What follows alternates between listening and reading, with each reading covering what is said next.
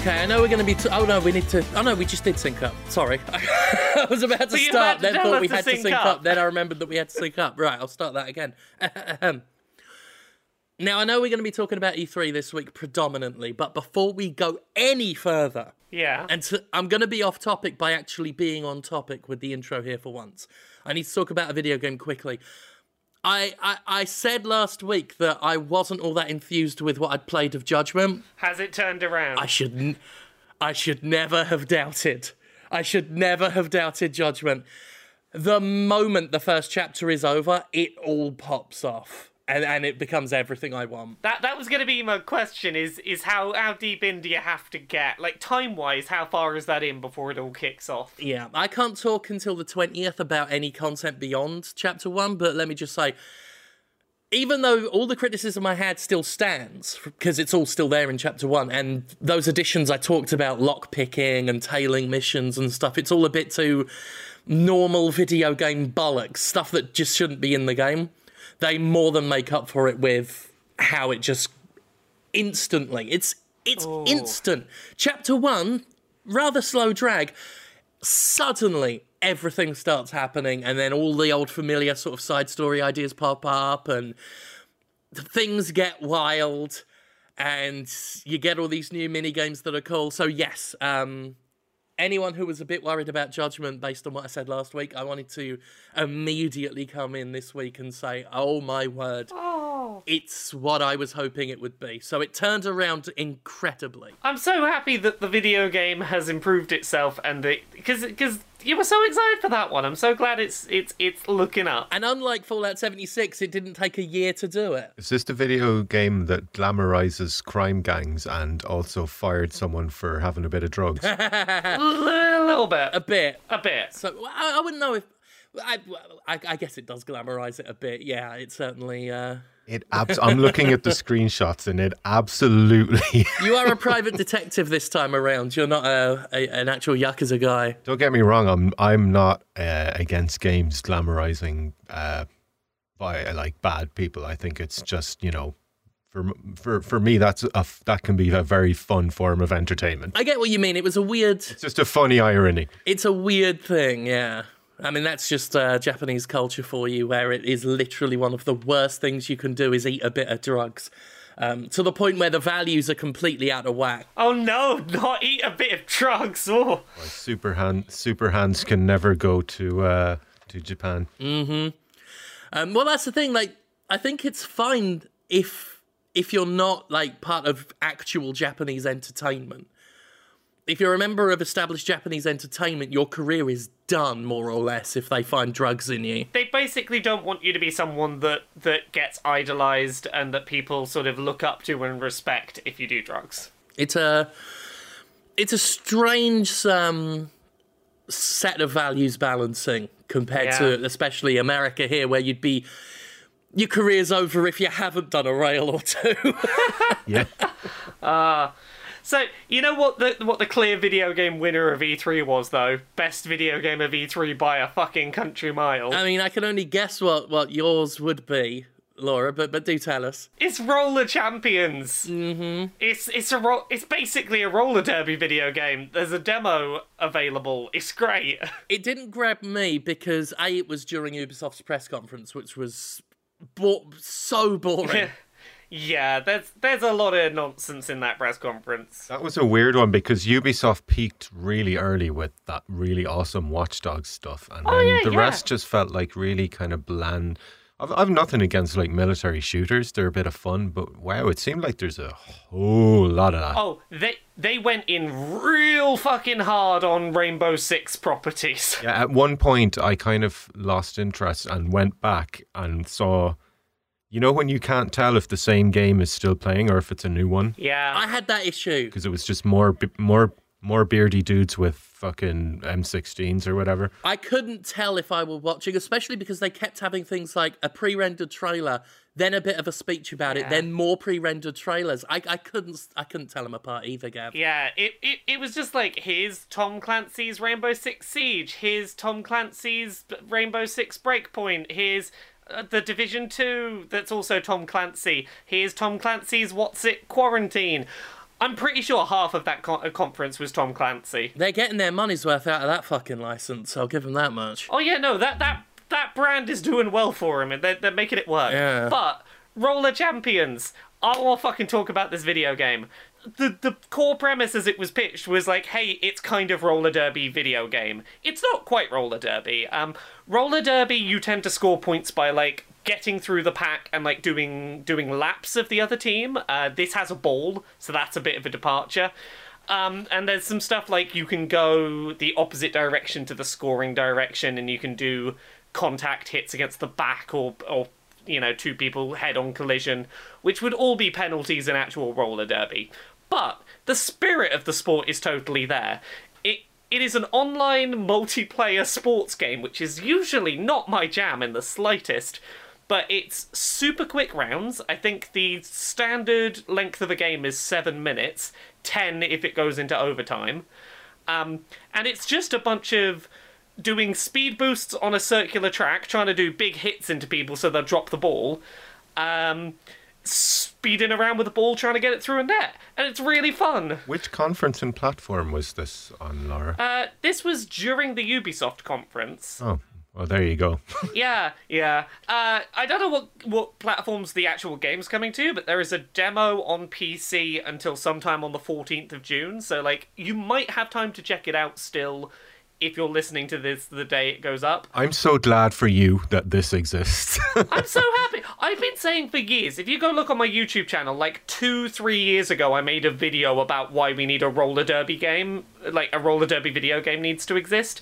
It's a very queer, very customizable, often female-fronted contact sport that has a lot of cool ways that you can do, like, tricks and flips and boosts and shit like that, like arcade shit, and make it feel naturally part of the sport. And on a very kinetic gameplay level, it shouldn't be too hard to make going around on roller skates feel really fun and cool. Oh, yeah, no, it feels really nice. It's got a really good pace to it. The demo's got a couple of tracks already, and they feel nice and different to each other. Sense of speed is great. The sense of collision when you hit someone's fantastic. I'm having a fucking ball with it. Like the day this goes up, there should be. I've got an impressions video going up. I am fucking loving this video game. I want this video game now. I'm gonna be so sad when this demo goes away in like 2 days. I want this fucking video game. When is it coming out? No idea. They haven't set a date for it yet. I want it today. Maybe I'm going to hazard a guess at 2020 simply because that is when every game is coming out in March. Yeah. It's March 2020. So many of those dates are going to change. Yeah. March 2020 is so fucking... It's mid-November 2019 and March 2020. So Watch Dogs and Cyberpunk coming out within a month is one thing, but when you add very, very likely Elden Ring is going to come out then as well, if FromSoft continues their tradition. Yeah, Animal Crossing's then. Not that it clashes, but... That's too much. Yeah. Dates will change. They will shift stuff around. You two probably feel this even more than me, but it bothers me when that happens because when a load of amazing games come out at once, I tend to kind of plow through them a little more than I should. Yeah. Rather than taking my time. And I take my time.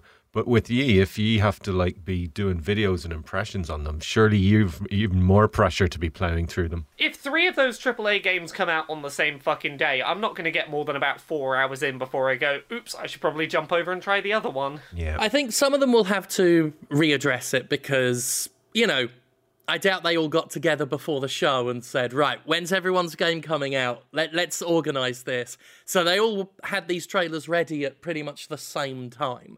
And I'm sure as the week wore on, they were all thinking, oh dear. Oh no. Oh fucking dear. Oh shit. Some of them will change, some of them will stick to it. I mean, we can't forget that this February we had, I think it was February, where nothing happened for most of the month, and then 1 week they all came out at the same time, like Metro and Far Cry and Anthem was around there at some point. They all came out at more or less the same time. So some of them are just going to try and go head to head, but I can't imagine March 2020 will stay the release month for a lot of those titles. I really, really hope that Elden Ring doesn't come out around the same time as Cyberpunk. I hope it's like a few months after. Yeah, I think they definitely need some space apart from each other. It would benefit both of them if they spaced out, yeah. Yeah. Yeah, because this looks like it could be, like, from what I've read about it, it reads like it could be the best FromSoft game yet, and I feel like it deserves to have a chance. Do we actually know anything about what Elden Ring is? Because that CGI trailer told us fucking nothing. There was a man with a hammer doing some smithing, and a woman in armor with a big pole arm, and that's all I took away from that trailer. Yeah, I read an interview with Miyazaki about it. It was okay. Here's the little bit that I know about it, right? And this is stuff that made me want to jump up and cheer. It's RPG.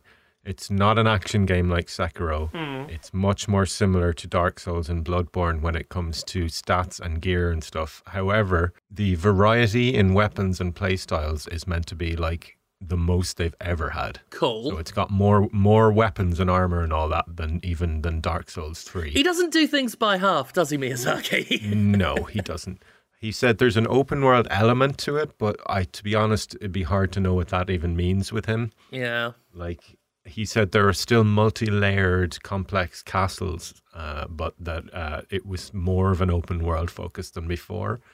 I hope that's not to its detriment. We'll have to wait and see. As with a lot of From stuff, like I trust them to handle it better than a lot of other places. Yeah. Even with Sekiro, which is by quite a margin my least favourite game I've played by them, it was still objectively a brilliantly made game. Yeah. Yeah, that was my thing, yeah. It wasn't for me, but I can understand that it was very well put together. Yeah. I have a lot of faith in From Software not to put out a bad product. So, like, even knowing nothing about it, I was like, great, I'm glad it's announced. I want to know when this game's going to fucking happen, because I won't play it. Especially when he's in charge. I was very sad when Sekiro came out, and it clearly was not for me at all. So I'm just glad to have another From game on the horizon, something I can be interested in again. Sekiro one was a funny one for me because I loved it up until the bosses started getting ridiculously hard, and then my patience ran out. Yeah, that's the thing, is once the bosses exceed your ability, you can't just go back and level grind to make it easier for yourself. Yeah, exactly. It is the epitome of you just have to get good. And it's like, yeah, but I just want to go and get things and try again and level up a bit. That'd help. I've always said, like, in order to get good, you've got to have fun getting good. Yeah. And I didn't have fun getting good at that game. Yeah, later on in the game, I started to feel that too, that like it had gotten to a point where I wasn't enjoying trying to learn the fights because I felt like they were too rigid or whatever. Mm-hmm. Also, quickly on this one, because we probably come back to this game, but George R.R. Martin wrote the entire backstory and lore for this. That I did hear about, yeah. Well, I'm glad he was writing something when he wasn't writing those Game of Thrones books. Yeah. But it was funny because he had only mentioned that he'd been a consultant on it, but he's actually written an entire really deep lore for this. So that could be incredible. It's a really good, interesting partnership as you know, bleaker world as From can put together to have that married to George R.R. Martin's writing. Yeah. I'm very interested to see how far that goes. Actually, now that you mention that, apparently it's their least bleak game. Because apparently it's much more... He said there was a lot of things he could never do in Dark Souls that he wants to do in this one. It's a lot more about hope and the spirit of humanity and the positives of it. So that's making me think of, like, there are difficult games that focus on hope. Like Celeste is a great example of that. It's a really difficult game, but one that does go, but you can make it through. And I'd like to see FromSoft do something like that. I've always said that's a running theme through Dark Souls. Yeah. I always said, like, prepare to die is only half the catchphrase of that game. The other half is prepare to get back up. Yeah, of course. Yeah. But apparently this game is even more so. Cool. I feel like they could have done with giving us a little more in that CGI trailer. Like, that trailer felt, particularly considering, like, the game leaked and we knew it was coming, that trailer felt like it gave us nothing. So I'm glad to know that there is more about that game out there. I really want to know, because there's rumors that it's not actually Norse, it's more Celtic. And oh my God, I don't know how much of that stuff you learn in Britain, but...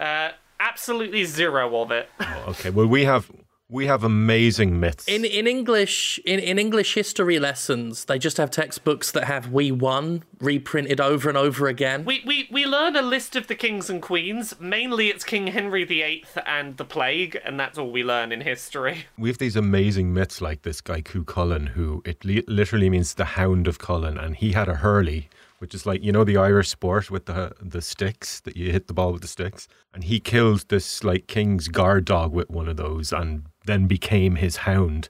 And just there's so many amazing Celtic myths, and like I feel like they could be. Did you ever read the comic book Slania, or Slane, I think some people pronounce it? No. That was all based on all those Irish and Scottish. I feel like I need to go do some reading on Irish myths now. I think there's a huge crossover as well between the Irish and Scottish ones. Yeah. That is gonna be if there's that and George R. R. Martin and FromSoft. I mean, I'm gonna come in my pants. Future Podquisition listeners are going to be in for a really bad time if they're the ones that are sick of us talking about From games, I imagine. I cannot think of 3 things I'd rather, put together as a thing of stuff I love, Yeah. Well, there's some other stuff that I got excited about, even if, like, a lot of this E3 was trailers with no actual gameplay. I'm excited for that Breath of the Wild sequel that got a trailer. Yeah, that one can get away with not having much to show because Nintendo is one of the few companies that can get away with just a sentence. Yeah. That just says, "Oh, we're making a sequel," and that's enough to get people to pop off. Like they've earned that much. Yeah, there was a lot of interesting stuff to glean from that trailer. Like, it seems like it's the same overworld from Breath of the Wild, which seems like they're doing a fucking Majora's Mask thing of, like, reuse a bunch of assets but tell another story. I'm super okay with that. The trailer seemed to imply that Link and Zelda were actually going on a bit of an adventure together, as opposed to it being like, Yeah, that looked cool, yeah. Yeah, resurrecting what might be Ganon's skeleton from underneath Hyrule Castle. They looked like a tease for proper Ganondorf instead of the more animalistic Calamity thing in the first one, which I would like to see. I'd like to see a proper Ganondorf again. Yeah, the other thing is, going frame by frame through that trailer, people reckon that Link maybe just fucking eats it at the start of this game, and this might be the Princess Zelda one. She's cut her hair short, she's up front with the thing, and then Link appears to get caught by something and fall down a big hole.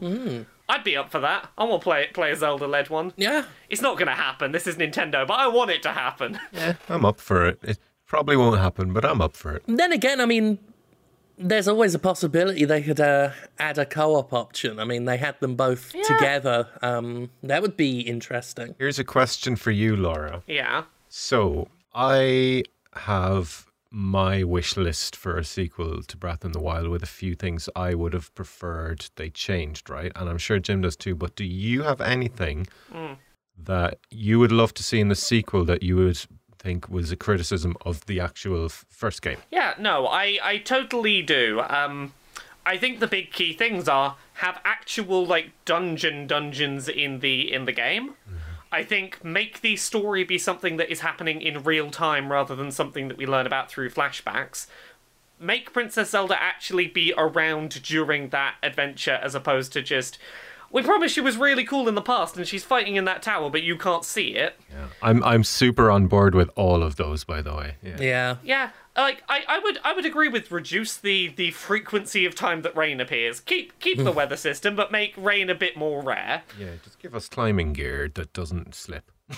Yeah, so that's, like, realistically, those are the tweaks. Is just give me some dungeons, like, pop some dungeons into that world. I will totally explore that world again. The dungeons is the most important one for me. Yeah. Weapon durability out, that's what I want gone. I want it gone, just straight up gone. I don't think it's going to be gone. I'd be very surprised if you get that. I think that realistically, I think we will see durability drastically increased across the board. I don't think we'll see the durability system gone. I mean, so long as they're not held together with wishes and dreams, that's better than what it had. But I would rather it be completely out. Yeah, so considering they appear from this trailer to be using the same overarching overworld, pie in the sky wishes, I would like to see us basically go on an adventure as Princess Zelda in that overworld. Give us a completely different set of tools at our disposal, because you're a different character. That would be enough justification for me to revisit that world. Is here's a completely different moveset and toolset, re-explore that world in a using different mechanics to get around. You know what would be a compromise on the weapons that I could totally get behind? Is that the durability's still there, but when you get like one of those really unique special weapons, they make it so that you can repair it. That would be great, yeah. Have any weapons that you get from story NPCs be like the Master Sword, in that they might run out of energy and have to recharge, but they won't go away forever. If I get a cool weapon, I want to feel like I've earned cool weapons. I don't want to see a cool weapon and think, well, I can't use this. Yeah. It's too awesome to use because I don't want to lose it. That's a terrible situation to put anyone in when playing a game. At the very least, put an NPC somewhere in the world that is the weapon repairer. Yeah, anything, yeah. You have a snapped scimitar, go see the dude and he'll repair your scimitar. Or just give us repair hammers, or, make them purchasable, or like literally every other game that has weapon degradation. Yes. Yeah. I will take any option, whether it's using materials, whether it's a blacksmith, whether it's a recharge, anything to be able to, keep weapons. Yeah. I think largely people have been very consistent in what their complaints are about this game, and I have to hope that because Nintendo doesn't have to make a whole new overworld here, that they are at least going to go, okay, what were the big criticisms? Let's make this the version that fixes the things people complained about, yeah, and adds in more content. And also, make the game not the worst game to ever be released on Switch. That'll make a nice difference. But yeah, no, we all sort of knew it was coming, but I didn't expect a trailer for it today. Did you know it was coming? I didn't know I had no idea that was in the works. So it's been sort of open secret for a little while. Monolith Soft, the Xenoblade developers, they did the open world design for that game, and they recently put up a job listing that had a bunch of Zelda art in the background. And it's like, oh, okay, they're hiring up to do another open world Zelda that Monolith Soft are going to help on. So it also, Breath of the Wild was such a fucking system seller that it's like it doesn't make sense to throw away all that open world design when you could get a second Zelda game on Switch. It deserves a new Vegas. Same engine. Yeah. A more developed version of the game. Or just within Zelda, the Majora's Mask is the example. It's just take a bunch of new of existing assets and do something new with it. One thing I'd also like in that game, which I don't think they would do, is to just have a little bit more variety of stuff you can find out in the world than the seeds and the shrines. Yeah, and I think they've done the overarching work on the overworld. I think it would make sense for this to be the one where it's like, okay, let's focus on what we're dropping into the world rather than trying to make the world. Yeah. I mean, that's the thing. Asset reuse is fine so long as you use the resources you're saving to put more in. Yeah. Which is something, a certain company, Bethesda, could stand to learn from. We're going to have to talk about that one, aren't we? Yeah. Fallout 76. The second year of that game is apparently the one where they make it a Fallout game, where they put NPCs in it and quests and dialogue. Can I say something about this? Yeah, go ahead. Go for it. I don't know if you remember this, but almost exactly a year ago... No, it wasn't exactly a year ago. It was when the game came out. I said, you just watch, 1 year from now, there will be human NPCs in this game because the backlash... I think I remember you saying that, yeah. You totally called it. The backlash will be so strong to it not being there that they're going to put it in. Mm-hmm. I love how the first 40 minutes of this Bethesda conference was them trying to be like, we've heard your enthusiastic comments about our game, and we very much appreciate it. Means a lot, even if it's difficult feedback. Anyway, we made Fallout 76 a Fallout game. We put fucking Fallout in it for you. Are you happy? Yeah. I don't know, though. I feel like when it does happen, my expectations are very low. Yeah. I think I don't even know if it's going to be just like 5 NPCs who stand there and because you can't really do choice and consequence in that kind of game, really. You can't change the overall scope of the world because there's other players in there who might not make the same choices. The only way they can do it is like how they would do it in certain MMOs or something, where there are single player quests that you can either tackle cooperatively or alone, but they're not really involved in the open world at all. You go into a place and make a choice with a thing. Yeah, it's sort of like instanced raids. When that update comes out, I will certainly be giving Fallout 76 another chance. However, Oh, yeah, no. my expectations are low. I am waiting to hear your feedback. That will be the thing that tells me, do I give this game another a chance, is what does Gav think? I'm 100% done with it. I recently replayed it. I replayed it shortly before E3 because I did my Jimquisition on Fallout 76. Yeah. I was stunned by how bad it still is. Now, I'm not saying that this new update might not add, the best they can hope for now is to bring it up to par with Fallout 4, but I thought to myself, okay, I'm really tearing into the game in this Jimquisition. It's been a long time since it came out, it came out in November. Surely they've improved some stuff. Surely some of what I've said will retroactively look cruel. Went back in, tried it. I was stunned. Nothing seems to have improved. They've added things to the game, but none of the things they've added have addressed the core complaints people had about it. Yeah. It was boring. It was dull. The first thing I found was like a 20-minute escort mission in which the robot kept going up against walls and freezing there. But hey, Jim, they've added a Battle Royale mode, so it's all good. Yeah, well, I mean, it was glitchy as hell when I was replaying it. VATS, actually no, not even just VATS, basic fucking combat had such a lag on it, where you'd shoot an enemy, and I would waste ammo shooting again because they were still moving around for a second or two before they realised they died, and then they fell over. It was unbelievable. VATS is still a complete mess. You fight those little fucking blue robot things, and they flit about so much that you get disoriented. I had, enemies not spawning completely, like a torso with weird wispy hairs coming out of the holes where the limbs should be.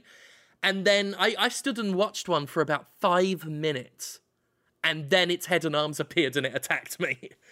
That game is unbelievably bad still, and I don't think adding more shit to try and bring it up to par with a released game, try and make it just match Fallout 4 in terms of content, will fix that stuff. Because they clearly have no intention of actually dealing with the many breakages in that game, which is true of every game they've put out in these past 5 years, or rather 10 years, is that it ends up with so many bugs that they just don't bother fixing in the end. At least they're trying with that one, as opposed to EA with Anthem, where they just pretended it didn't exist. The thing about fucking EA is they can just callously move on to the next thing. Bethesda has no such luxury. They're stuck with this for a while. Yeah. I think that's the only reason. If they had the output of an Electronic Arts and that breadth of studios they could exploit, they wouldn't be doing this. They would not be doing... They need to try and pull this out from the scrappy heap. Yeah. God, EA's conference was, here's a bunch of updates on live service games, just not the one that you really, really have actually wanted updates on. That was rubbish. That was utterly rubbish. Yeah, you're right. It was old games that we already knew about. The Fallen Order was the only interesting thing that they had showing, which they'd already announced, of course, and that looked a bit tedious. Certainly the gameplay sequence they showed was not a good gameplay sequence to show off how exciting that game could be. It just seemed a bit by numbers, didn't it? It didn't really have anything in it that really stood out. If I didn't know it was by Respawn, I wouldn't have been excited about that game, and that's the only thing that kept me going was, ooh, that's a Respawn wall run. This will probably feel quite good. The story might be alright. Respawn did a good story with Titanfall 2. But this 15 minutes of gameplay is not selling me on this will be the next Titanfall 2 or whatever campaign from Respawn. Yeah, it was too stoppy-starty. It was, and some people have had a go at me for this, for saying that I wasn't impressed with how it was a bit of combat, then a lot of walking, then climbing. And a lot of people extrapolated that to, oh, why are you saying it's bad? Because there's climbing in it. I'm saying, no, I'm saying they showed a bad chunk of gameplay to get people excited for the game. Yeah. Because, as Gav said, it's very by numbers. It's very bog-standard AAA action game. You know what was a much better showcase for that game? The trailer during the Microsoft conference that was mainly cutscenes and fighting. And I was like, oh, okay, yeah, no, that got me excited. And there's also a very good chance that, on the whole, overall, this game will do a Horizon and get all those little elements from other games and make something really entertaining out of it. I want to get my hands on it and try it. I don't like the face of that protagonist. It's that kid from Gotham, and his face is weird on an adult body. He's great. He's great. he's great playing a psychopath in Gotham. He's not great trying to play like a serious straight man in this. I mean, I do just see the Gotham character in him when they show him up close. I expect him to fucking turn around and turn out to be the Joker. Yeah. I'll say this much though. I did a reaction video for that gameplay demo, and during my video, I said, if I were monetizing this, if I were fucking EA, that droid on his shoulder, I'd be monetizing the fuck out of that with skins. Moments after my video goes up, pre-order bonus, skins for your droids. They're going to make bank off that. I had to do some self-reflection on that because immediately when I saw the droid, I was like, oh, this is so cynical. This is them making their cutesy little droid so people will buy things. And then I had to think to myself, well, you could really say that about any of the cutesy droids in Star Wars. Oh, yeah. I mean, George Lucas is, you know, he wasn't making robots by the end or aliens by the end. They were designing merchandise that just happened to be in the film as well.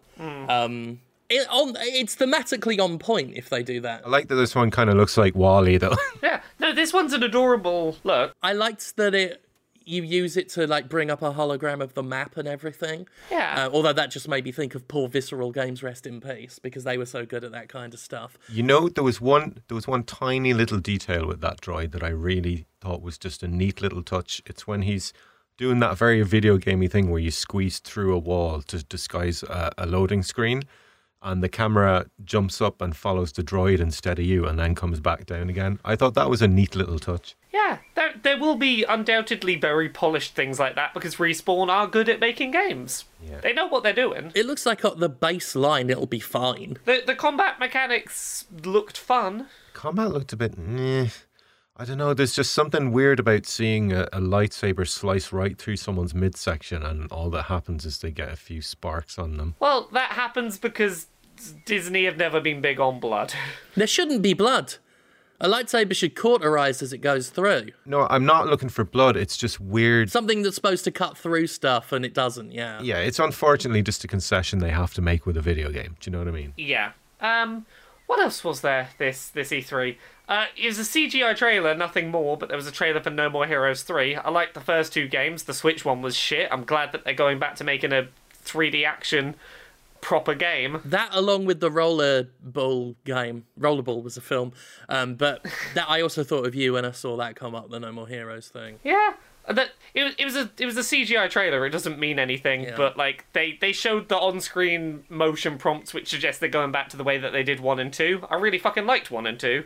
Please give me that and not the shitty top-down beat-em-up bullshit that you gave us this year. That was awful. Speaking of the Nintendo conference, they had Marvel Ultimate Alliance 3. Mysterio's There's in it. There's a very, very big reason why I'm excited about that. Certainly more so than the Square Enix Avengers one. Showing off Mysterio in Ultimate Alliance 3. Avengers stunt doubles. Well, here's the thing. I mean, I'm more excited for Ultimate Alliance 3. Part of it is because it's just going to have so many more characters. Another part of it is stylistically it's more clearly set apart from the Marvel Cinematic Universe, so none of it looks weird. The problem with the Avengers, the Square Enix one, is even though I like that it's not set in the MCU, I much prefer my spin-off media to be its own self-contained thing if it can be. But because they went for that, they've basically used the exact same art style, not just photorealism, but the same colour scheme and the same filtering that the movies use. So it looks like it should be a spin-off of the MCU, but because they've had different character models, like Gav said and joked about and upset some people on Twitter when he said it, they look like stunt doubles. They look like knockoff versions. You know, I didn't even feel like when I made that joke that I was doing what an own. I didn't think you know were. What I mean, no. I just felt like it was a fun little joke because they look different. It looks a bit strange because it looks like it should be an MCU game. Yeah, I forgot it was Twitter though. Yeah. I wasn't even bothered by them not being the MCU actors and any of that. No, I like that they weren't. Yeah, the thing that killed my excitement was as soon as they started talking about their multi-year road plan for content, I was like, oh, it's a live service game. When I thought this was a single-player linear narrative that I could finish, I was like, I am on board, I love this. I have never been, like, turned off of a game as quickly as I was when I heard this was going to be a live service. Same here. Yeah. Same here. It was a sharp drop in interest. I was into it, and then they immediately said, we're going to support this for years. And I was live streaming with Jenna Bain, and I just said, fuck off. Immediately, I blurted it out, just fuck off, and all interest was gone. I think the reason people found the designs jarring was because other than the faces, everything else really, really, really resembles the MCU movie versions. That's my point. That's the point I was making, is Yeah. right down to the colour scheme and then the filtering and the way it was shot and presented. It looks like it should be an MCU spin-off, but it's not. It's things like using the exact same version of the Avengers logo and shit like that. Yeah, if they'd have done what Ultimate Alliance 3's doing, which is have its own original art style, none of this would look weird. Instead, it looks like a knockoff. That Spider-Man game last year, it had its own aesthetic, it had its own identity. It looked extremely different to the Spider-Man movies. Yeah. So it didn't feel jarring when you saw Peter as a different person. There are so many art styles and colour schemes and logos and aesthetic that they could use, but they went for something that is clearly trying to resemble the MCU style. And so if they're not making it an MCU game, it's going to look jarring and strange. And Tony just looks like Adam Jensen. He does a bit, yeah. And I'll be honest, I would much rather have had another Adam Jensen game. Yeah. Oh, weird that we didn't get a Splinter Cell after that man on Twitter was like, hey, we're doing a Splinter Cell, see it at E3. God knows what they're playing around with that. He apparently was just spouting bollocks. I think a lot of people were disappointed about that. Yeah, well, I don't blame him. The man who does Splinter Cell said they're doing another Splinter Cell, and Ubisoft's rebuttal of that was, like, so weird and, like, I guess they said, no, that's not happening, he's joking, but, like, it seemed like such a weird thing to joke about. He didn't come out and say, sorry, I didn't mean it's a joke. The strangest thing about all this is Ubisoft told the truth for once. Yeah. Well, this is what happens when you so often lie about these accidental early reveals. No one's going to believe you when you actually tell us something isn't real. For anyone who is disappointed, at the very least, we've got a mobile crossover game of Tom Clancy shit. Yes, Tom Clancy's the top-down do a shoot game. What on earth was that? That was another running theme. Another running theme of E3 was a trailer that had me watching and then instantly get disappointed when a bit of the trailer would zoom back and it was all taking place inside a little black rectangle. Oh, what was the one? The Commander Keen one. That was where it's awful. like, oh, yeah. Oh, that's a thing. Oh, this art style looks cool, but they said fuck and it was a cartoon. That seems quite. Oh, it's a fucking phone game. I grew up on Commander Keen. Yeah. I fucking love that game. Me and my brother would play it all the time. We would go into the level that had the little blue dog monster in it. We'd walk up to him, set him off, let him fall off the platform so he would just be roaming around the level. And we basically invented Alone in the Dark, but in a platformer. It was great. We used to deliberately do it to scare ourselves because you never knew when it was coming. Fond memories of it. The art style immediately had me concerned, and I couldn't quite put my finger on why it was unnerving me so. And then the moment they said it was a mobile thing, I'm like, of course it's got the art style of a shitty fucking mobile knockoff. Of course it had me feeling a little unsettled by it. And yeah, it was another trailer this week that just zoomed out a bit to show it took place in a little black rectangle. Looks awful. Because, we all love mobile games. Yeah, we do. Here's the thing. I was a big defender of mobile games, but the mobile market became so fucking disgusting. So disgusting with its monetization, which, of course, big budget mainstream games have been copying more and more over these few years. So much on that market is vile. Vile. Which is why when Pete Hines mentioned it at the thing, it came across so awkward because I don't know if the sycophantic whooping from the front row had dimmed his ability to read the room. But we, like you, love mobile games. Just considering everything, considering the mood of the general fan base, just felt really awkward. It just makes you feel out. It makes you sound out of touch. There is one thing Bethesda fans love from Bethesda: big, deep, fucking RPGs. That's all we want, and it seems like they're giving us everything but that. They want you want id shooters and big big Western RPGs. Bethesda wore its cynicism on its sleeve with that show. They've been going that way for a while, but they're getting...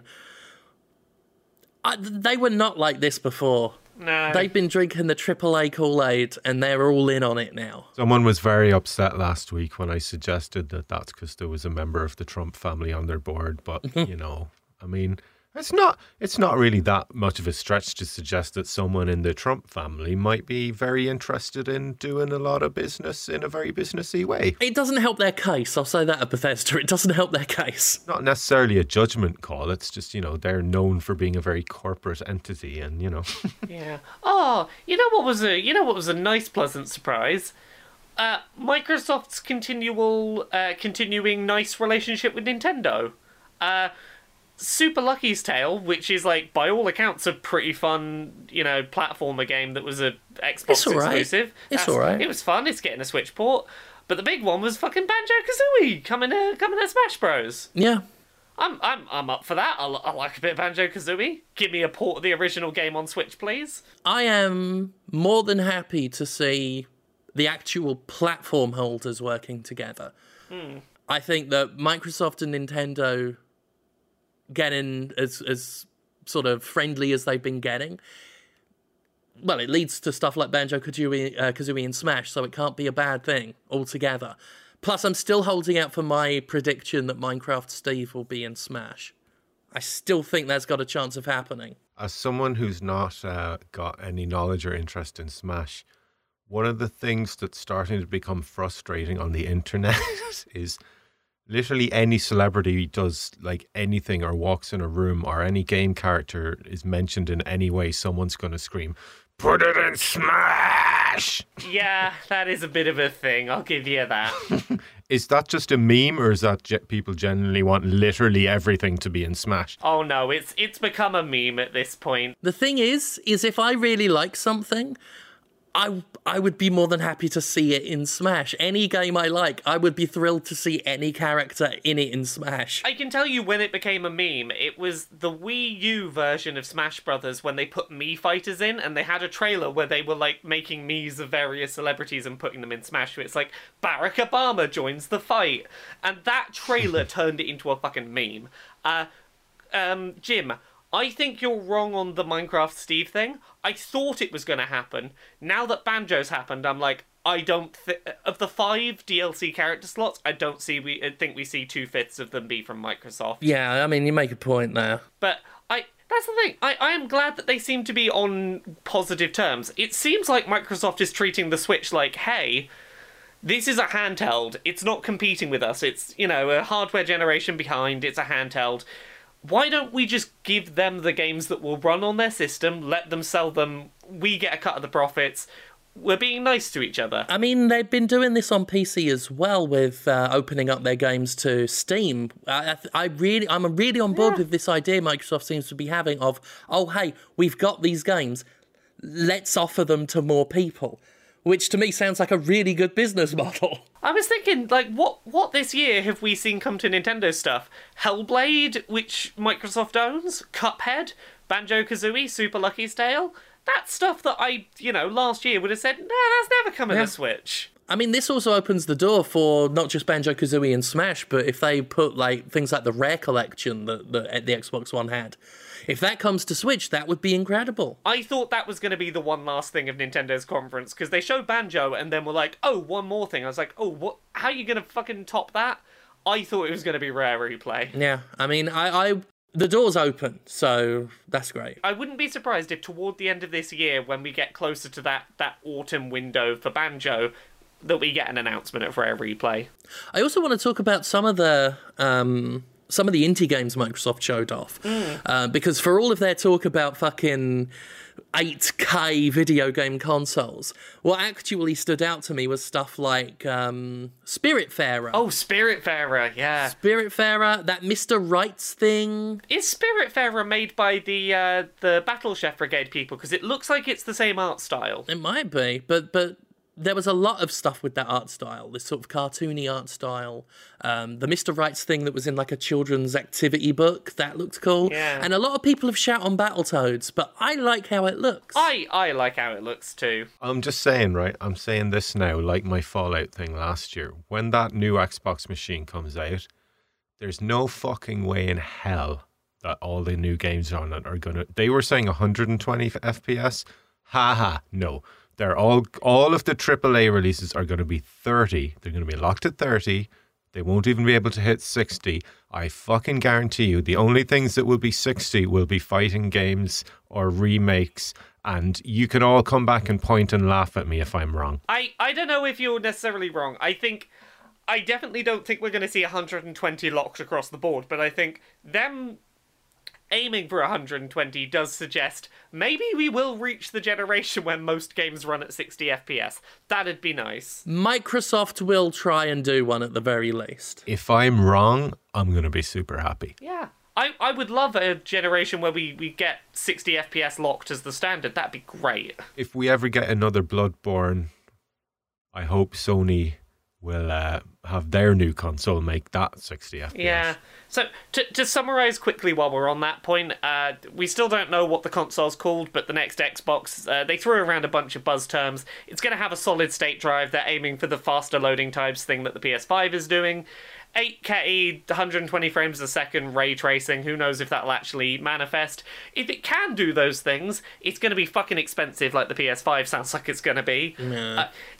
They basically threw around the exact same marketing buzzwords that the PS5 threw around in that Wired article earlier this year, except I don't think the PS5 one said 120 frames a second, so that seems like look at us, we're better than the PS5.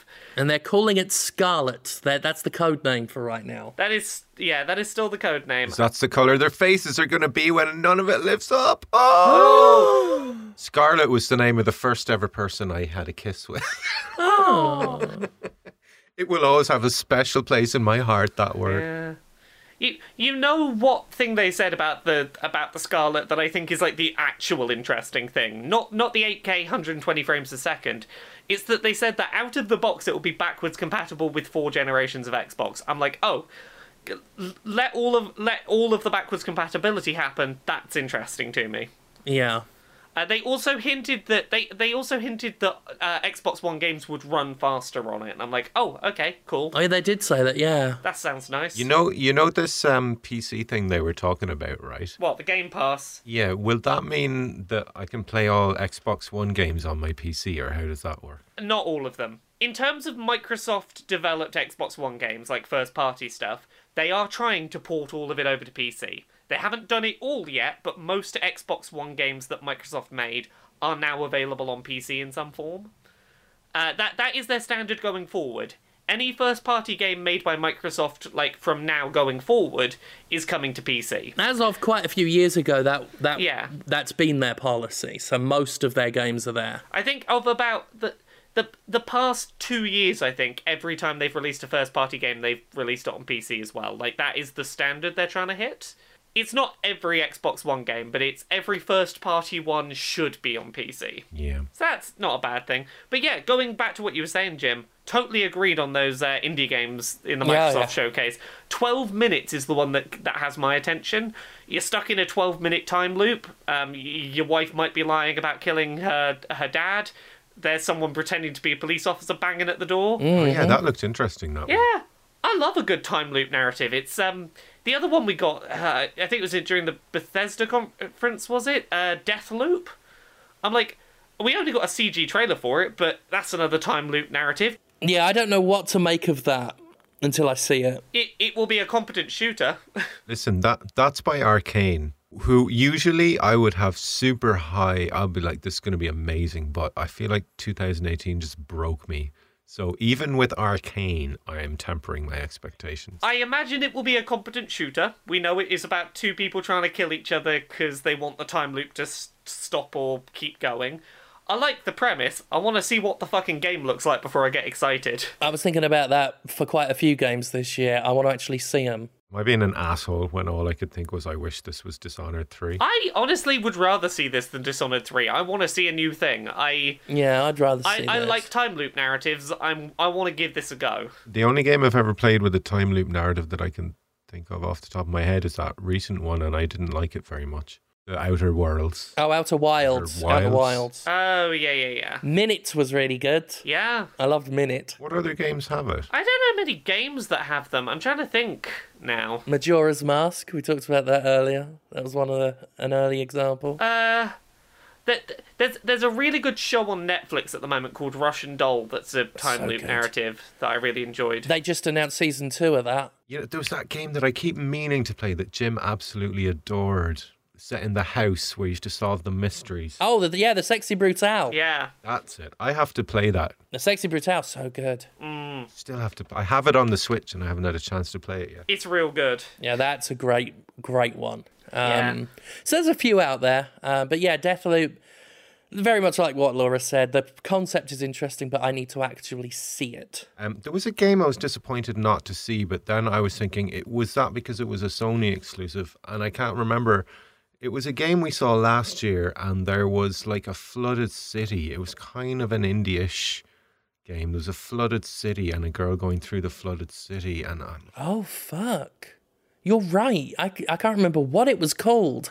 I think it was at the Sony conference. I was really looking forward to seeing more of that. You know the one I'm talking about, right? Let me do some quick research. I'm doing some research quick. I've got the visual in my head of exactly what you're describing. I do know, but I cannot remember anything else. It had a cool kind of indie-ish art style to it. Yeah. But yeah, I think that was at Sony's conference last year. Well, Sony didn't do a conference last year. They just showed gameplay of like 4 games. Well, whatever it was, the Yeah. revival tent show that they did. Because they had that Ghost of something as well, the samurai game. That's apparently... there's rumours going around that might get cancelled, actually. Yeah. Which would be disappointing because that looks really cool. Almost wouldn't be a shocker considering we've seen nothing since. Did you remember that FromSoft was making a VR game for PlayStation called Deracine? Oh. I don't even know if I knew that in the first place. I don't know if I knew that. It's some old house thing. I don't know. I'm trying to find that game you're talking about, and I'm just like, oh, didn't know this existed. My eyes and ears kind of glaze over when I hear VR. Same here, Yeah. yeah. I'm over it. I saw From Software and was like, oh, I didn't know this game existed. So we touched on it, but what did we actually think of what they showed of Watch Dogs 3? Oh, I loved it. I think that they did a good job of justifying that play as any NPC mechanic. I'm still not convinced how different these NPCs are going to be if every single one of them has a backstory and a mission that you need to do to get them and a different voice files and different abilities. Yeah, I think we'll be seeing a few things repeated Yeah. from character to character the more we play into it. I also feel like maybe they'll be who you send out on side missions and stuff, and there might be maybe some unkillable... Because there's going to be a point where someone's going to do it. They're going to I'm going to see how many of these I can just get killed until it loops over from the beginning. Well, I assume it will probably generate new ones or whatnot, but so the general idea they had there of pick a character to play as, there's permadeath if they die, recruit more people to your party.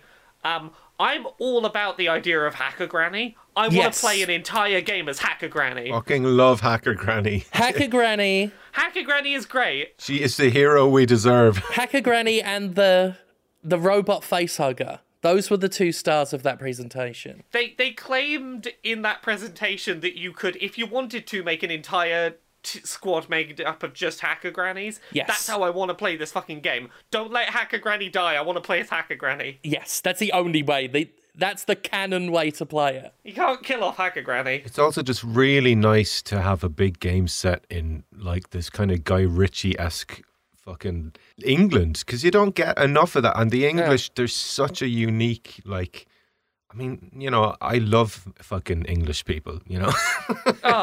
So much of it also felt like locations that I know, like the section in Camden where you go into Camden Stables and then there's that just completely no purpose giant statue of a horse. I'm like, I fucking know that statue. Well, Ubisoft are by far the best at that, aren't they? Yeah. Recreating cities. They're very good at replication, yeah. That pub at the end of the gameplay, I was like, oh, that is a London pub right there. For me, who hasn't been back to London in 10 years, it was a blast to see it. It felt... It's strange to say it now, but I've been away for so long, it felt nostalgic. I actually feel nostalgic looking at London, so that caught my eye. And it's only slightly less dystopian than the real London. Well, some of it's... Oh, God. All the shit that we learnt about that game, and they're trying to say it's not political. I know. It's like literally one of the most political-looking games I've ever seen. Post-Brexit London, but it's not political. Even the developer on stage said that himself. They said in an interview that the message they've tried to say, oh no, it absolutely does have a message, but they've then tried to sidestep around that by saying the message is people should put aside their differences and work together, which last time I checked is the same level of political messaging that's in an episode of Pokemon. Oh God, so can I just list the bullshit we saw in this that is definitely not political, because I have a fucking list here. So post-Brexit Britain, where the far right has gained a bunch of power, rising extremism, the UK has become a surveillance state. The NHS is gone because, some granddad has to pay with cryptocurrency to buy himself a new kidney. That's the death of the fucking National Health Service for you right there. There's human trafficking going on in Camden Market. People literally in cages. It's not fucking political. Yeah. Can they not have just said, yes, it's got political messaging, then just point at it and say, look at all of that shit. That way they don't have to put themselves on the line by explicitly saying anything. Just point at the game and say, make your own fucking mind up. Instead, they've got to try and weasel their way around it. And I'm like, that makes it worse. The having to buy a kidney with crypto, that was the thing that got me. Yeah. Does anyone remember when a political story used to be something people would hear and go, oh, awesome, I love political stories? Yeah, people talk it's a political thriller. That used to be a selling point. When did it suddenly not become okay to have politics in your stories? I've got to echo what Austin Walker said on Twitter when he said, let's just move past the Our Games political. It's got to the point of Our Games art and just start talking about them as if it's an established fact. Just start talking about the politics in these games as if we've all accepted that they are, and let the people who still say it isn't just scream amongst themselves. Yeah. It's so obvious that a post-Brexit set London thing where, as Laura said, you can buy kidneys with crypto. With an authoritarian government. With authoritarianism, human trafficking, all of that shit. No one's being fooled unless they're willfully fooling themselves that that's all political. And let's just move on and discuss the politics that are in it as if it's a fact. I truly believe that whatever your stance on Brexit and all that, I don't think any of that will make playing as Hacker Granny any less fun for you. Well, yeah. You know? Oh, God. Yeah, I want to play as Hacker Granny. Just fucking ignore it if you want, but it is there, and it's time we just stopped arguing that it's there. Because to believe that it isn't is to be gaslit at this point. It's so obviously there. We're getting into a don't believe your lying eyes situation. So yeah, but the game looks... I mean, I loved Watch Dogs 2. Yeah. I liked the first Watch Dogs more than most people. Watch Dogs 2 is the bullet storm of the last gen, of this gen. It was so over the so top. overlooked, and it was so good. Watch Dogs 2 was great, and I will totally take another Watch Dogs set in London where I can play with a team of Hacker Grannies. That is plenty for me. And I gotta say, and we've talked about this before, one of my biggest problems with Watch Dogs 2 was the tonal conflict between the lethal style of play and the characters. But looking at this one, the situation felt a little bit more desperate and dark. And oh yeah, it feels like the tone is going to match if there is, lethal combat. Yeah, there is extremely lethal combat. It's more silly. You've got Hacker Grannies running around. It feels more justified to shoot a cop when the cop is just beating someone up in the street for no reason. Yeah, it felt simultaneously. It felt way darker and also kind of more based in humor as well. Which hopefully for me will negate that sense of clashing that I felt between the lethal combat and the characters in Watch Dogs 2. Yeah. Well, in Watch Dogs 2, you've got, first of all, a set character with his own set, personality and code and everything. And because he's sort of a dorky, light-hearted guy who has no violent streak in any of the cutscenes, yes, the violence seems weird. Here, where it's like randomly generated characters, which can become like, you know, like from stereotypical bobbies to hacker grannies to whatever, it's not going to matter as much. It's not going to feel dissonant. Yeah, and it's a lot easier for me to reconcile killing a authoritarian government goon with a gun who's trying to shoot me than some poor security guard in a business. Yeah. You know? Someone who's just punching a clock. Yeah. Someone who's literally just there to be like, I'm just guarding a box for my boss, you know? Yeah. Oh, I had a thing that I got a bit disappointed about during E3. We got more news on the new Pokemon Sword and Shield.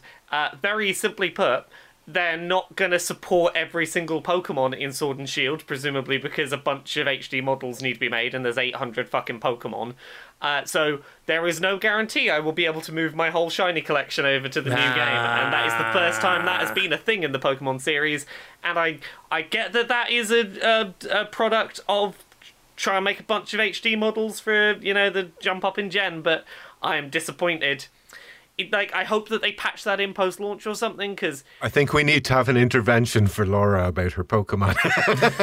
No! You've got a shiny problem. We're trying to help you. You need to leave this evil, all-consuming game. But this is the thing. I got my whole collection. I'm like, I just want to bring it forward to the new game. I don't want it to get lost. I want to bring it to the new game. And I can't do that. And I'm like, oh no, Am I going to have to keep my Pokemon Let's Go save file safe forever now? Oh no. Sword and Shield better support Ekans or I burn it all down. I burn it all down. Yeah. I have to say, Laura, if they make it as difficult for you to get all your stuff as they did in this one, I'm going to be very cross with them. Is Sword and Shield post-Brexit? Is Pokemon post-Brexit? Sword and Shield has to be pre-Brexit because there's still free healthcare for your Pokemon. Oh, yeah. They've not sold off the NHS yet. What else was there? Well, the other biggie is, of course, is Final Fantasy VII. I'm hesitant to share more opinions on it. Looks all right. We'll lose more subscribers. I'm more positive than Jim, so I'll start off on the positive end. I liked what I saw. I am a fan of the more modern Final Fantasies with the action-based combat systems. I've always enjoyed stuff like Final Fantasy 15, Xenoblade, that have that sort of real-time but somewhat menu-based, almost like an MMO style at times, action combat. That is my jam. I like the mix they've got going here of do your standard attacks to open up the turn-based menu to do your turn-based attack. I'm a fan of that. I like that in some of the footage we've seen, it seems like they're not shying away from some of the political themes of the original game. There is a bit of cutscene that we saw, I think, during the Square Enix conference, in which, after they've blown up one of the reactors, they have an actual conversation about, hey, I know we had to do it, and that, you know, very aggressive, direct action is the only way to get any kind of meaningful change to happen, but also, a lot of civilians died, and how do we wrestle with that? That seems like a mature conversation, and it makes it seem like maybe they're not just going to erase all of the interesting stuff from that very timely narrative, as we talked about a while back. Yeah.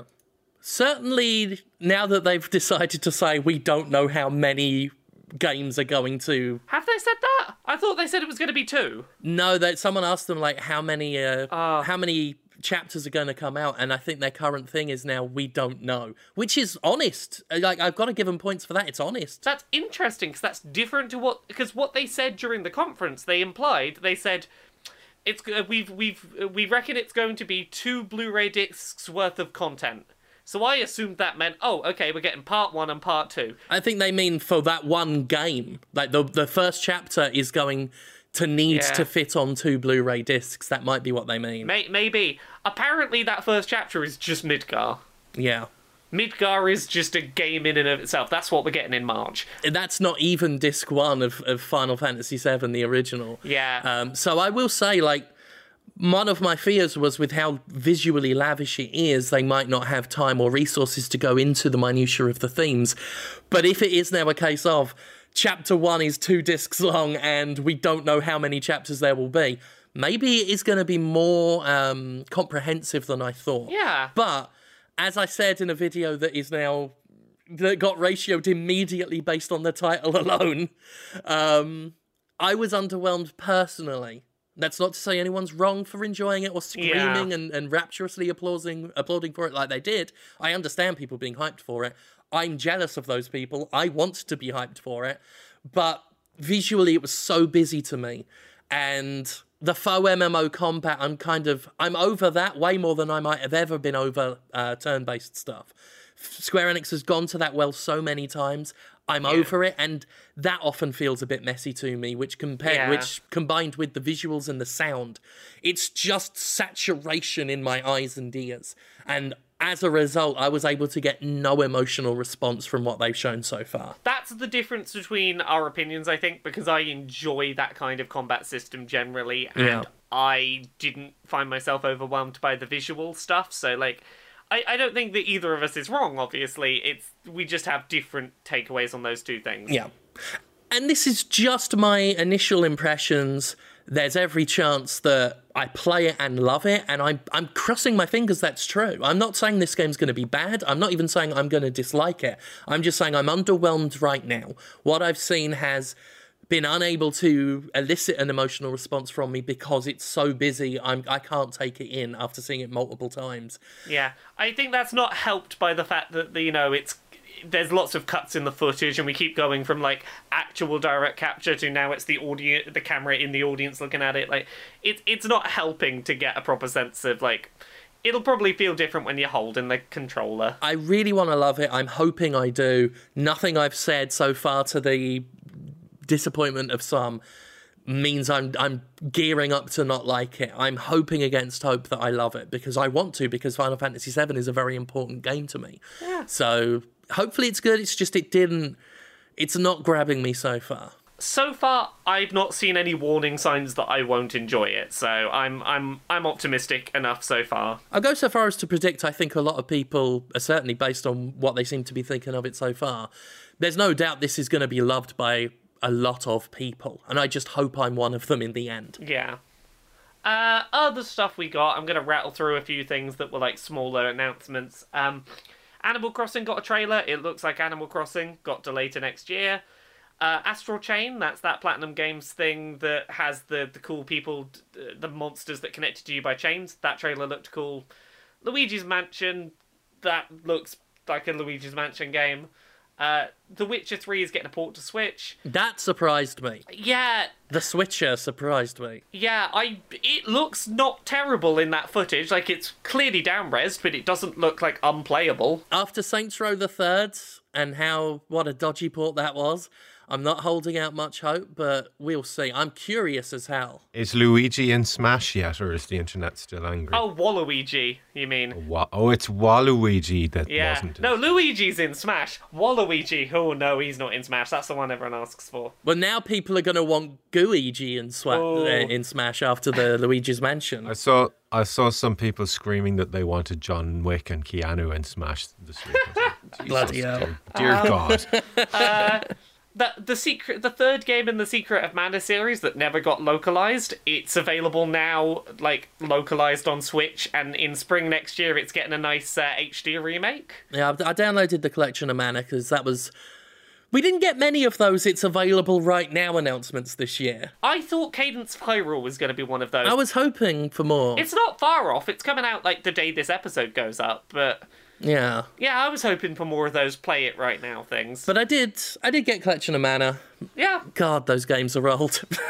Yeah. Well, that's why I haven't rushed to get Collection of Mana, and I'm just going to wait for that early next year remake of Trials of Mana. Fair dues. Final Fantasy VIII is finally getting a port. Yes, that was nice to see. That's the game that like has avoided getting ported for years. It looks good. Like someone did a side-by-side between it and the old game. I guess because they said they lost a lot of the code or all of it, so it looks like maybe they rebuilt some of it, but it looks so much better than the original. The issue was twofold. They lost the original source code, and there was a bunch of music licensing issues.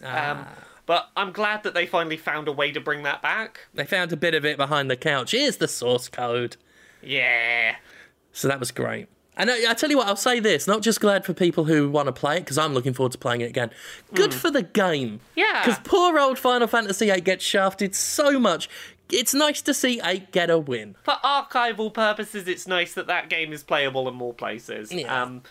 The Bulletstorm developers are making a new co-op 1 to 3 person shooter called Outriders. That was another one we saw no gameplay of, so again, I couldn't get anything out of it. By the end of E3, I was so over cutscene Garbo trailers that I can't have an opinion on something like the People Can Fly game. Like, what are you giving me? A bunch of these I'm literally just rattling off. We've got a CGI trailer and we will move past them. We got a CGI trailer from Ubisoft for Gods and Monsters, which is a sort of painterly game with a little girl beating up mythological Greek monsters, and it's made by the Assassin's Creed people. Yeah. We got a CG trailer. Don't know what the gameplay of that is. Microsoft bought Double Fine. Yes, I've got to say this. Tim Schafer's got my respect for him explaining why that was. When he did there was like a 30-second video that hit Twitter where he just said, Microsoft offered us money, and I said yes. And I'm like, at last! Don't pull the Shenmue bollocks. Don't pull the Shenmue 3 bollocks of, we decided somehow that Epic's the best storefront. No one believes that. I believe Tim Schafer when he just says, hey, they dropped money on my doorstep. So, here's the thing. My gut response to this is a shame Double Fine games in fewer places.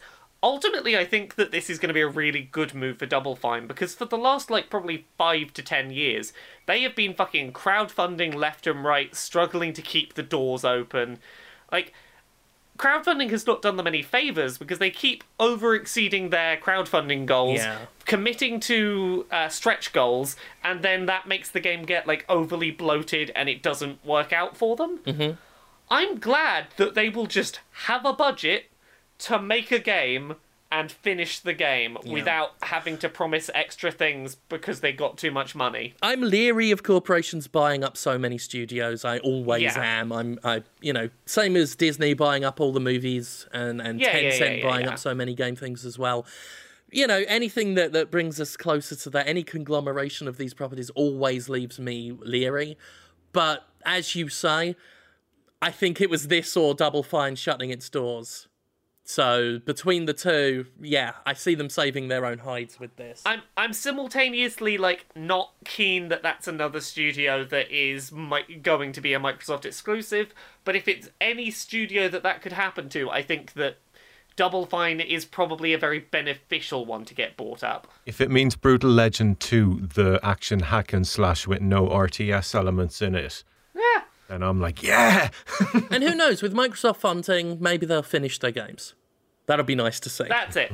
Maybe they'll finish their games and not promise a bunch of extra features they shouldn't have promised. Yeah. That'll be nice. There's a new Tales of game. It looks quite pretty. A man pulled a sword out of a girl's cleavage. I just love the matter-of-fact way that he said that. That was great. Was the sword, stabbed into her cleavage? No, there was a portal in her boobs. Yeah, checks out. She has a gun. She's probably gonna fight as well, but it's just... I'm gonna go out on a limb here and guess this is some weird anime bullshit, right? It's a JRPG. It's the most actiony that the Tales of series has looked in a while. It looks like properly next gen. I'm excited for that. It's the first time I wanted to play a Tales game in a while. We kind of skimmed over this. Next-gen consoles are probably happening winter of next year, because that's when the next Xbox is coming out. Halo's going to be a launch title for it. Wolfenstein Youngblood is still coming. They haven't delayed the Switch version yet, so that'll still be the same day as the other versions. I saw a lot of people were getting very excited about that Halo trailer, but I'm not trying to be cynical, but I didn't really see anything in it that got me excited, honestly. It looked like a CGI trailer. Maybe it was in engine, but it was a cutscene trailer. It was one of those I'll believe it when I see it trailers. Yeah, exactly. If this is what the game looks like when I actually play it on that Xbox, then sure, great if that's in-game graphics, but that didn't get me excited. I feel, even more than the visuals, Halo needs to do something to differentiate itself next time, because the last two felt really, to me, just I can barely even remember anything that happened in them. Guardians was piss. It was piss. I'm trying to think what we learnt from that trailer. Master Chief was out in space. He's not dead now. Cortana probably is dead. Cortana's not working. Actually, that was one of the only things I liked about the previous ones was the Cortana story. And how his only friend in the whole world, he was losing her. And I was like, wow, that's awfully human story for Master Chief. Yeah. They seem to be implying with this trailer that she's gone. Who knows if that'll last. But yeah, I didn't get excited about that because, again, it's... we got gameplay for Doom Eternal.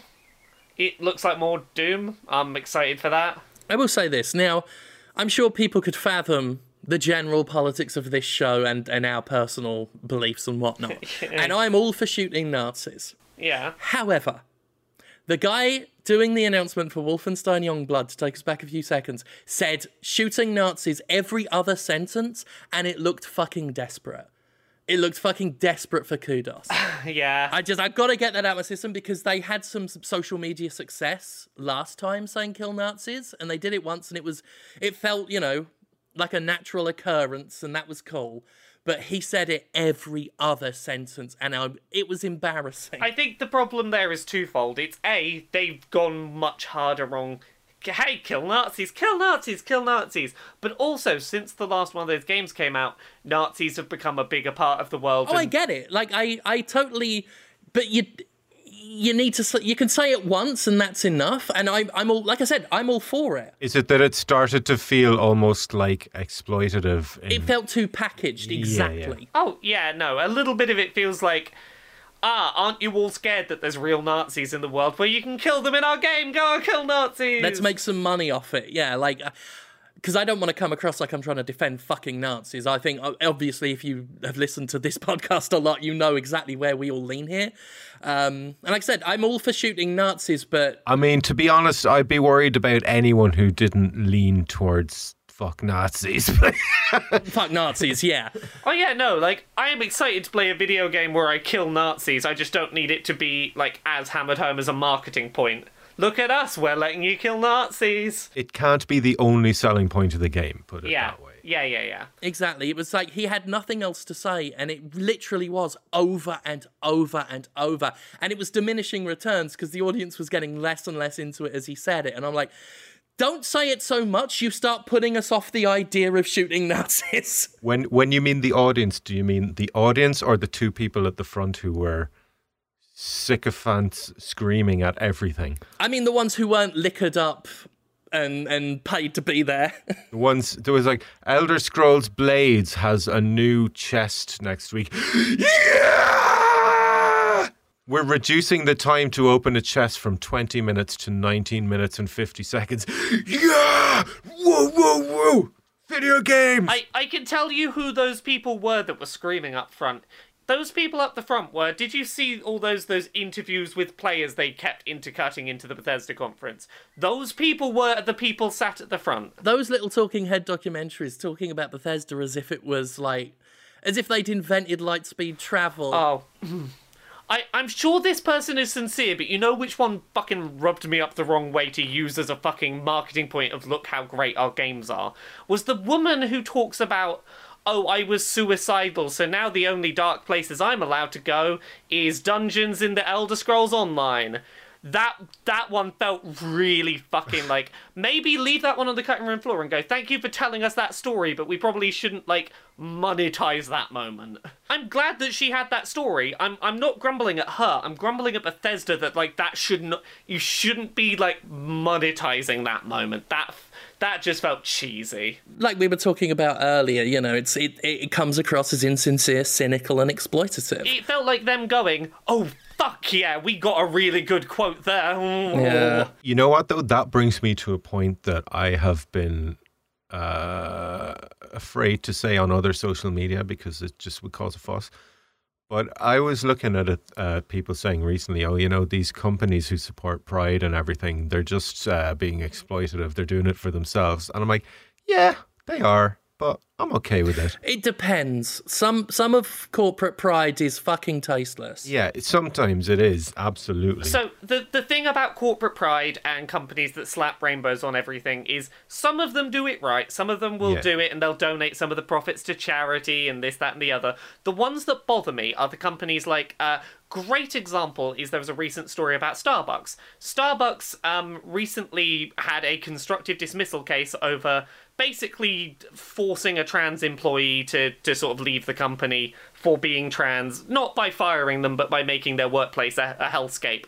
And, like, this is all going on while they've got their big rainbow banners and they're going, no, we don't think that was their problem. Like, it's stuff like that where you're plastering rainbows on things, but you're not doing anything, like, you're not donating any of the proceeds from that to LGBT causes, while your outward-facing actions as a company are actively hurting the LGBT community. Those are the examples that I complain about. Yeah. Certainly some of the social media platforms trying to jump on board it while they've also allowed some of the shit that's been going on. Twitter did, they've got an actual, like, it's called Twitter Open or Open Twitter or something, and it's their LGBT wing of propaganda, more or less, and they did a tweet that was, like, talking about the struggles we've been through. Yeah. And I'm like, fuck you, Twitter, you do not get to say that. I do want to complain about the Twitter and YouTube one slightly. Twitter will currently ban people for using the words cisgender or TERF or trans. People are getting soft blocked for using the word trans in tweets. Like, regardless of context, just mentioning the word trans would get you soft blocked on Twitter. YouTube, you cannot monetize any video that contains the words gay, lesbian, or trans in the description or the headline of the title of the video. You just get instant demonetized. These are the reasons why people get annoyed at corporations like this plastering rainbows over their shit, is that, like, if you're plastering rainbows over your shit, you need to listen to the LGBT people who are saying, here are the glaring fucking problems with your service that really, like, demonize us and make us unable to exist on your platform. Sorry, I know I got a bit emotional there. No, I'm I 100% agree. Yeah, when you see people getting annoyed about, like, corporations getting involved with pride, that's the shit we're getting annoyed about, is companies that plaster a rainbow, don't actually do anything, and actively ignore people saying, hey, can you not do this to us? Yeah. Justin had a tweet that went totally fucking viral. This last week, because then Nickelodeon jumped on board the Pride thing. Oh, we're so proud of all this. And he retweeted them and said, yeah, you were so proud when you said they couldn't have that gay kiss in Legend of Korra. And that tweet exploded. Yeah. The Legend of Korra was an animated show Nickelodeon had where the two of the primary characters are in a lesbian relationship, but they have to imply it in the final shot of the show with them just, like, walking into the sunset holding hands. They couldn't confirm it as canon until a follow-up comic book, because Nickelodeon just wouldn't let them make it canon on TV. And they jump on board the fucking Pride train. Fuck you. It's the hypocrisy, yeah. Sorry, I feel like I feel like what I was awkwardly trying to say is that I just would welcome anything that normalizes at the same time. I mean, I've always in two minds about it, because I'm like, I get what you mean. It's a good sign for society in general when the corporations know that it's good publicity and not bad publicity. I would rather them be jumping on Pride Month than jumping on straight Pride Month. No, exactly. At the same time, I'm always a little bit sad that we have to define progress as a society by what corporations are saying and doing. Yeah, I totally agree with you, Gav, in that, like, I would far rather every company plaster rainbows over their shit than, you know, than the opposite. And, you know, I'm glad that they're taking a stance, or at the very least that they see it more profitable to take that stance than not. For everyone who's angrily typing something out at me now, it's perfectly fine to be proud of being straight. Don't worry, you're fine. It's okay. Someone told me the other day they said it's okay to be straight, and I'm like, bless your little fucking cotton insecure heart. Unless you live on exclusively Tumblr, no one in life has, like, oppressed or shamed you for being straight. You know? Oh, can I point out something about that fucking straight pride parade they're trying to put on? They put gay man Milo Yiannopoulos as the figurehead of their straight pride parade, it's clearly not about being straight, it's about being right-wing, because he's gay, but he's also a right-wing figurehead. They already found out that the guy who organised it is a fascist. Well, the guys who organised it were like right-wing Nazi. Oh yeah, of course he is. Like a straight-up fascist. Yeah. Straight pride here is being used as a smokescreen to have a far-right parade. Their flag looks shit. Yeah. It's been cut out of the Hamburglar's pajamas. Being proud of who you are is perfectly fine, but I think you're missing the point because society doesn't, fuck you over for being straight. Yeah. Well, that's it. Pride is a reaction to oppression. It's not just saying, oh, we're proud of who we are. We're proud of who we are in the face of all of this bullshit. It's saying people have tried to make us not proud of who we are, but we still are. A recent Pride parade had armed Nazis with swastika flags, with guns in their arms, march next to the Pride parade, threatening to shoot gay people.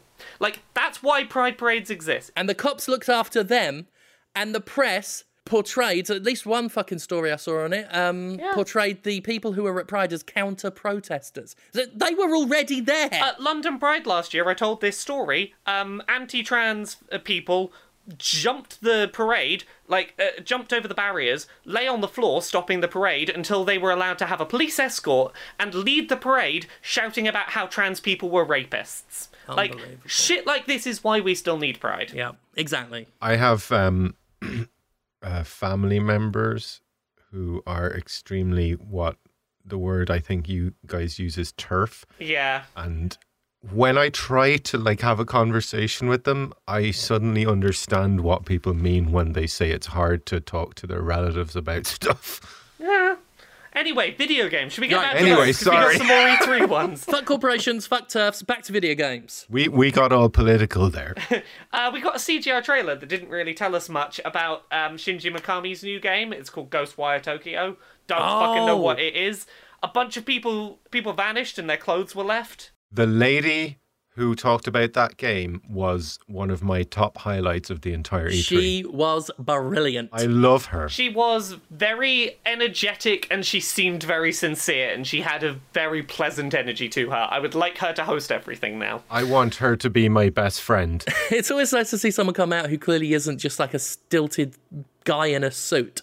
She just came out, was adorable, was really into it, and I'm all in favour of more survival horror shit going on. Yeah. Did I hear somewhere that she designed Bayonetta, the character?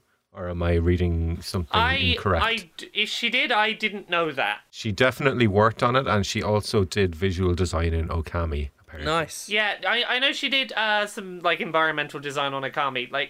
She's been around in the industry for a while and does good work. Environmental visual design in Okami could have been literally the only thing she's ever done in her life, and that would make her a hero to me. 100%. That is one of the most absolutely gorgeous games that was ever released. But, we have no clue what Ghostwire Tokyo actually is, but Shinji Mikami's attached to it, so it'll probably be alright. Yeah, probably won't be a million miles from, The Evil Within. Yeah, and I'm up for more of that. People are vanishing, that's all we really know. Wasn't really into the second one. I can't remember what you two thought of the second one. Did you like it? I played it up to a point, took a break from it because it was frustrating me no end, and I never picked it up again. Yeah, same thing happened to me. Yeah. Similar for me. I enjoyed it until I just stopped playing, and I can't pinpoint why I stopped playing. Yeah. It wasn't very engaging. Yeah. Borderlands 2 got some DLC that's going to lead into Borderlands 3. We saw more Borderlands 3 footage. It looks like Borderlands. I gotta say, Borderlands 3, I saw some gameplay. It was like a 16-minute gameplay, and no joke, some of the enemies were taking 20 to 30 seconds to kill, pumping them full of bullets, and they were just sponging everything up. And I was like, oh, I really hope that's not what it's like all around. Because I went back to Borderlands 1 recently, and I was shocked by how spongy the enemies were. And I was like, I don't remember it being this boring. It's all by design. It's one of those games that are designed that way. Shenmue 3 is an Epic Store exclusive. Yeah. And at this point, I just want to say, after how shady that whole campaign has been and how much money they've raised and how much they keep taking money from it, EastNet is irresponsible. I won't accuse them of straight up murky behaviour, but they are irresponsible. And the way they've handled that campaign and them piling on top of the other crowdfunded games that have taken the Epic deal, they are poisoning the well for future crowdfunded projects. And I think that is really reckless of them. Yeah. Also, because of how shady Shenmue's whole thing has been, that game's going to have to be spectacular to justify all of this. Anything less, and we're looking at a Mighty Number 9. It won't, though, will it? Is that not? No, it won't. Was that not the game where you just have to wait around for people to do stuff? The first Shenmue was terrible. I know it's got its fans, but we've got Yakuza now. Shenmue 3, in order to justify all its bullshit, has to match or exceed the Yakuza series, and something tells me it's not gonna. And the trailers don't look very good. Shenmue's a mobile game without the reward at the end of your wait. We'll see, but EastNet are staring down the barrel of an Inafune situation. It was Inafune, wasn't it? Or am I thinking of somewhere else? I believe so. They're staring down the barrel of a... I can't remember the name of the studio now. Concept? Concept. Either way, Mighty Number 9. If they don't pull out the goods, the shitstorm's going to be bigger. Yeah. You can't raise 7 million... then have Sony backing, then have Deep Silver backing, then have Epic backing. Piss so many people off, refuse the refunds, create that much bad will. If that game is not stellar, they are in trouble. Watching that footage that was there, my two takeaways were, oh my goodness, everyone sounds so painfully American. Like there's a couple of sentences in there. Like one of them is like, oh, look, it is that Japanese man. And it's just said so heavily Americanly that, like, it's just weird and tonally dissonant. And also, that game visually doesn't look great. One thing I noticed in one of the trailers was a guy who said something like, once upon a time, martial arts were bad. And that was it, just were bad.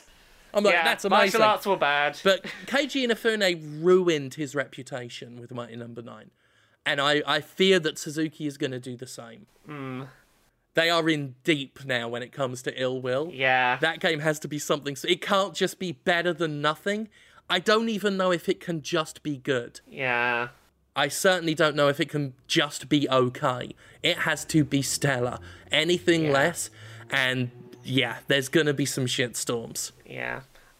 We got a CGI trailer for a Blair Witch game of some kind. Oh yeah, I keep forgetting about that. Oh yeah. Yeah. I'd have been excited for that if that other Blair Witch movie hadn't come out and was fucking dreadful. I preferred Book of Shadows to the newer one that came out, the 2016 one.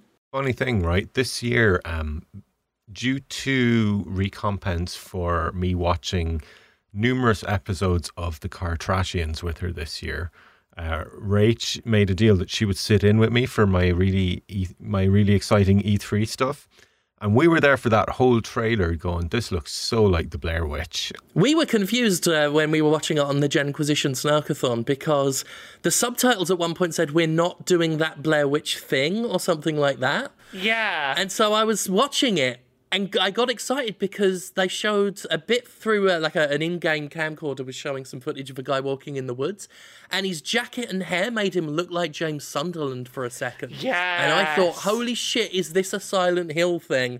And then it became more Blair Witchy as it went on. Yeah. Has Silent Hills been revived or something? So, like, I'm not opposed to a Blair Witch thing. Like, the idea of a Blair Witch thing, works for me mechanically if it's something like, try and find the monster, get footage of it, but also get away before it gets you. That seems like a fun little loop that you could do. I wish the Blair Witch movie had an FOV slider. I really liked the first Blair Witch. I actually went to see that in the movie theatre. Did scare the piss out of me. Obviously, as the years have rolled on, it looks almost quaint these days. But I still really like it. Well, at the time, it was fucking terrifying. Yeah. Book of Shadows, the one that came out after, is notoriously famously shat upon and regarded as bad. It's not that bad. I like it. I respect what it was trying to do, and I don't think it altogether failed at what it was doing. But unfortunately, Blair Witch 2016 happened and was the utter, a disgrace. Listen, right. The Blair Witch sequel was the Marilyn Manson to the Blair Witch's Slayer. it was a bit more pantomime. It was a bit more over the top. You know, it was a bit more gothy. Whereas the first one was really raw and scrappy and dirty and scary. Well, but the second one was all right. I don't know if you've seen the one that's just called Blair Witch, but oh god, it's so vile. And Oh, really? It goes into the whole let's show everything because we've got to these days.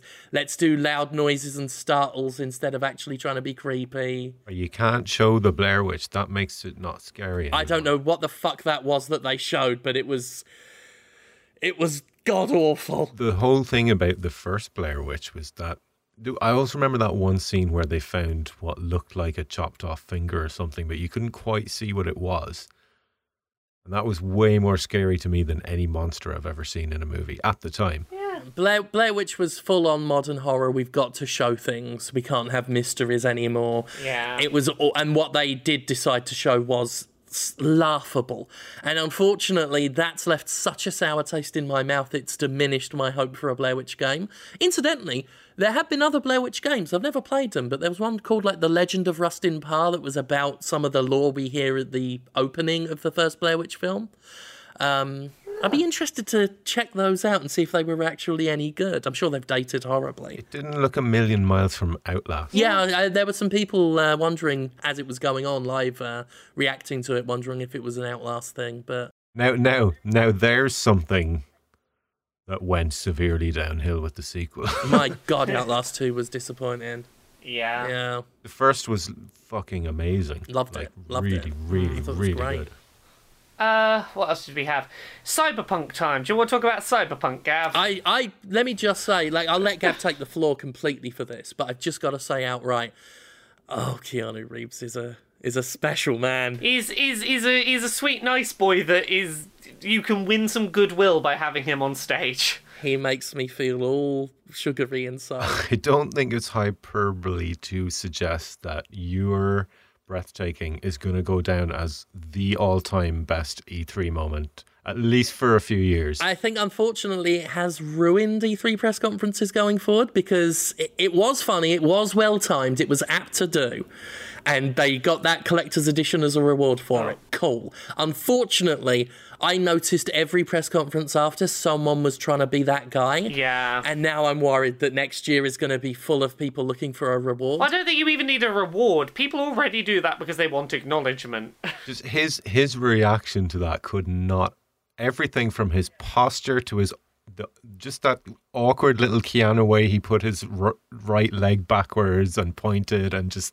It was a great moment that people will now try and force to be repeated. Yes, that's the Yeah, thing. It was exactly. as a spur of the moment thing. It was great, but yeah, every press conference. Where was it? I can't remember if it was Ubisoft or Square Enix. One of them ended up really fucking lousy with people who had nothing to say but wanted to say anyway. Yeah. Square Enix was the one where people kept shouting. Yeah, I'm like, fuck off. The difference is Ubisoft generally will put developers and press near the front of their press conference, whereas Square Enix puts a lot more fans up the front row. Yeah. I'm like, if you ain't got nothing to actually say, don't just start yelling. They don't give microphones out of the fucking door. Anyway, sorry, Gav. Right, on to Cyberpunk. No, you're fine. You take the floor, my man. I love how I have somehow acquired ownership of It feels right to let you have first stab at this. We always talk over you, so this feels like one to give you the floor and go, you have your words, and then we'll say things. Well, the first thing I'm going to do is do my biased, corrupt, fucking collusion plug-in of my buddies here, because Marston's fucking music in that trailer was something else. It was giving me like Nine Inch Nails, Charlie Clouser, Frontline Assembly vibes, and goddamn, the music's going to be amazing in this game. Also, I gotta give them kudos because video game companies have many, many times tried to sell their games with celebrities, and CD Projekt is clever. They realize pretty much one of the maybe 2 or 3 celebrities on the entire fucking planet that gamers would actually give a shit that they're in their game. That's true. That was one of the savviest choices. Because Keanu's just... Yeah, he's just such a fucking likable adorable dude, and he's got the action chops to back it up, and he looks good, and it's just such a perfect. And again, I just said I had Rachel in there watching it with me as revenge for watching the Kardashians with her this year. And even she, when that moment happened, was like, what? Wait a minute. Holy... Because Keanu Reeves is her forever crush, by the way. I think he's most people's. Yeah. And this... But you're talking like, my fiance doesn't even play video games. Yeah. You know, it hasn't played a video game since the original Tomb Raider, basically. Except that one time I made her play Portal for half an hour. But like... She was even like jaw on the floor, like, holy shit, when Keanu appeared, you know? And I think that's such a cool little cultural moment that I don't think anyone who's invested in games will ever forget that cool little moment. And I thought it was lovely, you know, because there's so much like, and we're guilty of it too. There's so much cynicism and negativity around gaming sometimes, and people fight a lot and everything. But this is what I fucking love about E3. Like, once a year, we all come together for this fun moment, and when we get these really wholesome moments out of E3 like this that everyone can focus on, it's really nice just to see everyone being positive and excited, you know? Yeah. Sorry, I probably got a little over emotional there. No, it's okay. This is what Keanu does. I got some quick Cyberpunk thoughts. Having seen the gameplay demo of that was, I saw it at Gamescom, and then a version of it went up on Twitch. I think it was a really weird move to showcase a character who was a big plot point in the early game in that footage that we saw get killed off in an E3 trailer. That seems like a weird spoiler to include. Yeah, that was a bit Destiny-ish, wasn't it? Yeah. Seeing this CGI trailer just reminded me how much I wish this game was in third person and I could see my character. I am not super digging the first person thing. Can I make one... not necessarily a counterpoint, Laura, but an expansion. Yeah. Someone mentioned that the guy dying was probably most likely one of many outcomes, as opposed to the outcome. I agree, but also to see it happen now, like when I play this early missions, I'm going to be like, oh, I've got to keep him close. Oh, I've got to keep him close. I agree, it was weird, yeah. It was a weird choice. Also, some of the stuff that's come out since that trailer has me... I have mixed thoughts. I'm not going to wade too deep into this, but the very short version is a screenshot that was released, I believe, by NVIDIA, shows in the background an advertisement in the game. This advertisement is for some kind of energy drink or something, and it has what appears to be a trans woman with a very visible penis bulge under a leotard, and it's got some catchphrase that's something like, ooh, mix it up. It's definitely trying to play this character as a bit of a joke. If this was any other developer, if it was a developer with a good track record of LGBT representation or LGBT people on staff, I might be willing to look at it and go, oh, maybe this is an attempt at being positive about trans women who, you know, regardless of level of surgery. But in the context of multiple bad tweets about trans people from CD Projekt Red, the fact that the source material tabletop game that this is based on actively mechanically says that people changing gender is will bring them closer to psychosis. A lot of things like this, along with the sort of jokey tone of the poster, my read on it is a little bit like, oh, did you think this would be a funny goof, did you? Ha ha ha, mix it up, isn't that silly? What a silly future we're in now. There's definitely an optic situation, yeah, as you say, with the history of the company doing it. Where if it was another company with a better track record of being friendly toward LGBTQ issues, it could... Yeah. They could have possibly gotten away with it or packaged it better, but... It could maybe... Like, here's the thing, and maybe I'm wrong. Maybe when the full game comes out, it'll be clear that they are trying to make this a cyberpunk future in which trans people are much more normalised, but, like, their Twitter presence and the source material definitely don't lend me to give them that benefit of the doubt. It makes it all very questionable. And it's this issue where I really want to like CD Projekt Red. I love the product. I love their philosophy when it comes to not being as exploitative in any way, shape or form as other companies. But there's this and also the anti-union crunch-led culture that they've been said to have. I want them to address these things just because I really want to love this company. Yeah, like, having watched like this game get played in person in front of me, I was like, this looks like an amazing game. It seems to run incredibly well. It's coming out 6 months before next gen consoles are. I was sure that the way this game was running, I was certain it was going to be a next gen game. So if it runs that well on current gen consoles, I will be amazed. I want to love this game. I want to have a cool cyberpunk adventure I can do. But shit like this is making me go, I feel like I'm bracing before this game even comes out, and I'm not looking forward to that. It's one of those things where I'm like, why you gotta make it awkward though? Yeah. For once, I genuinely do want to just shut up and enjoy a video game. Why you gotta make it awkward? Yeah, like, I would, I like cyberpunk as a genre to feel punk, but, honestly, at this point, I would take this to be a game that's like, it doesn't approach punk politic ideas at all, and it's just, I can switch my brain off and play the cool looking future cyber video game. I would enjoy that. I don't want to have to think about this. Yeah, that's a thing. Maybe it's nothing. I haven't seen this, so I'm not going to offer any thoughts because I haven't. That's totally fair. And even then, I don't think it's my place to offer any thoughts. I think, Laurie, you're probably the most. Yeah, as I said, it might even end up being positive, but right now I'm not inclined to give them the benefit of the doubt just because of the framing and the context around it. It seems like a poor decision for them to put that out there without any context. It's certainly not unreasonable for anyone to just, brace themselves before it comes out. Just to be wary at least. But, yeah, we'll put that aside. Any other cyberpunk thoughts from anyone? It looks amazing. It still looks, every time I see it, it looks good. Yeah. It's very much like the Doom Eternal thing. It's like, I don't want to underplay how good it looks, but it was a given. We'd already seen it before, and I'm like, it looks great. I can't add much more to what I've already said in the past. Yeah. Like with every game, temper expectations a little bit. And sure. Yeah.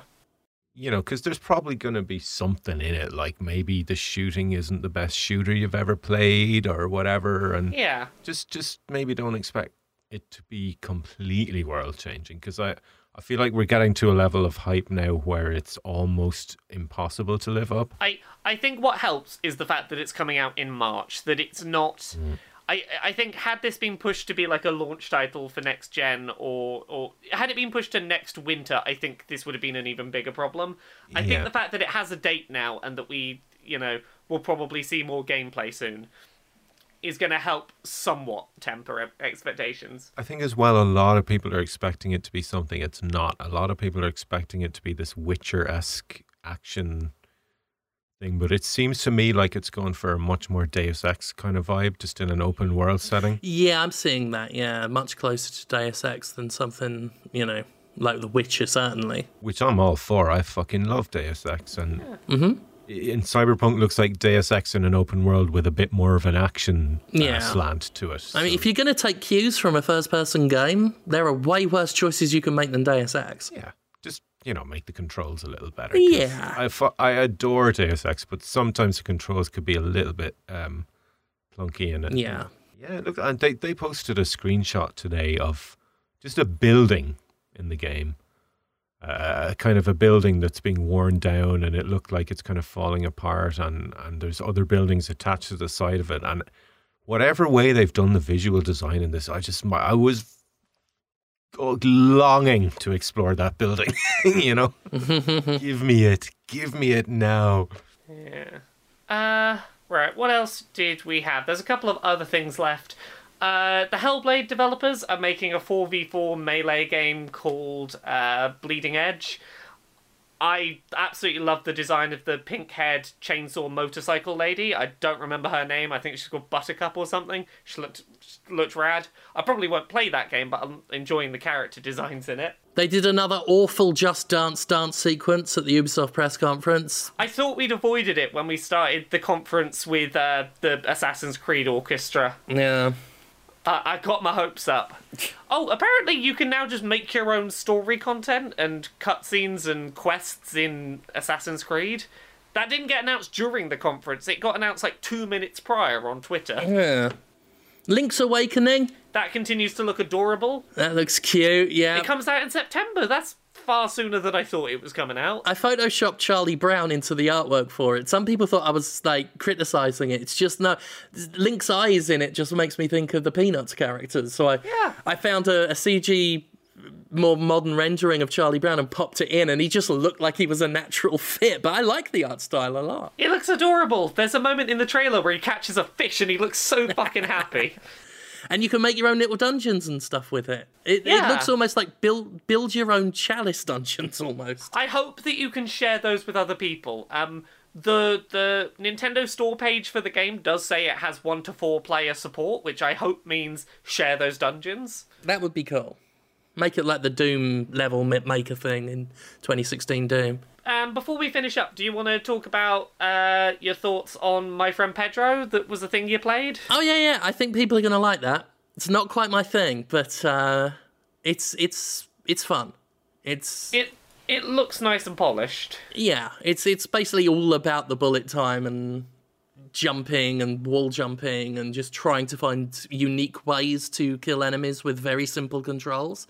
And you end up a little bit surprised at what you can do, because at first it feels very limited. And then you realise, oh, wait, no, I could, like, get extra points for rolling this barrel over someone while I do this, or swinging on this while I do this. And so, yeah, I think people are going to really dig it. It's a little outside of my my idea of a good time. But, yeah, I played a bit of it. I can't say much more than that. So, yeah. Between that and Judgment, I've been playing a few things before release lately. I played Fallout 3. How was Fallout 3? Extremely current and relevant, just like me. Nice. I also played that Time Spinner that I talked about last week. It's a little Metroidvania thing. It's on the Switch. It's kind of neat, actually. A little bit annoying in places. The enemies can sometimes just be...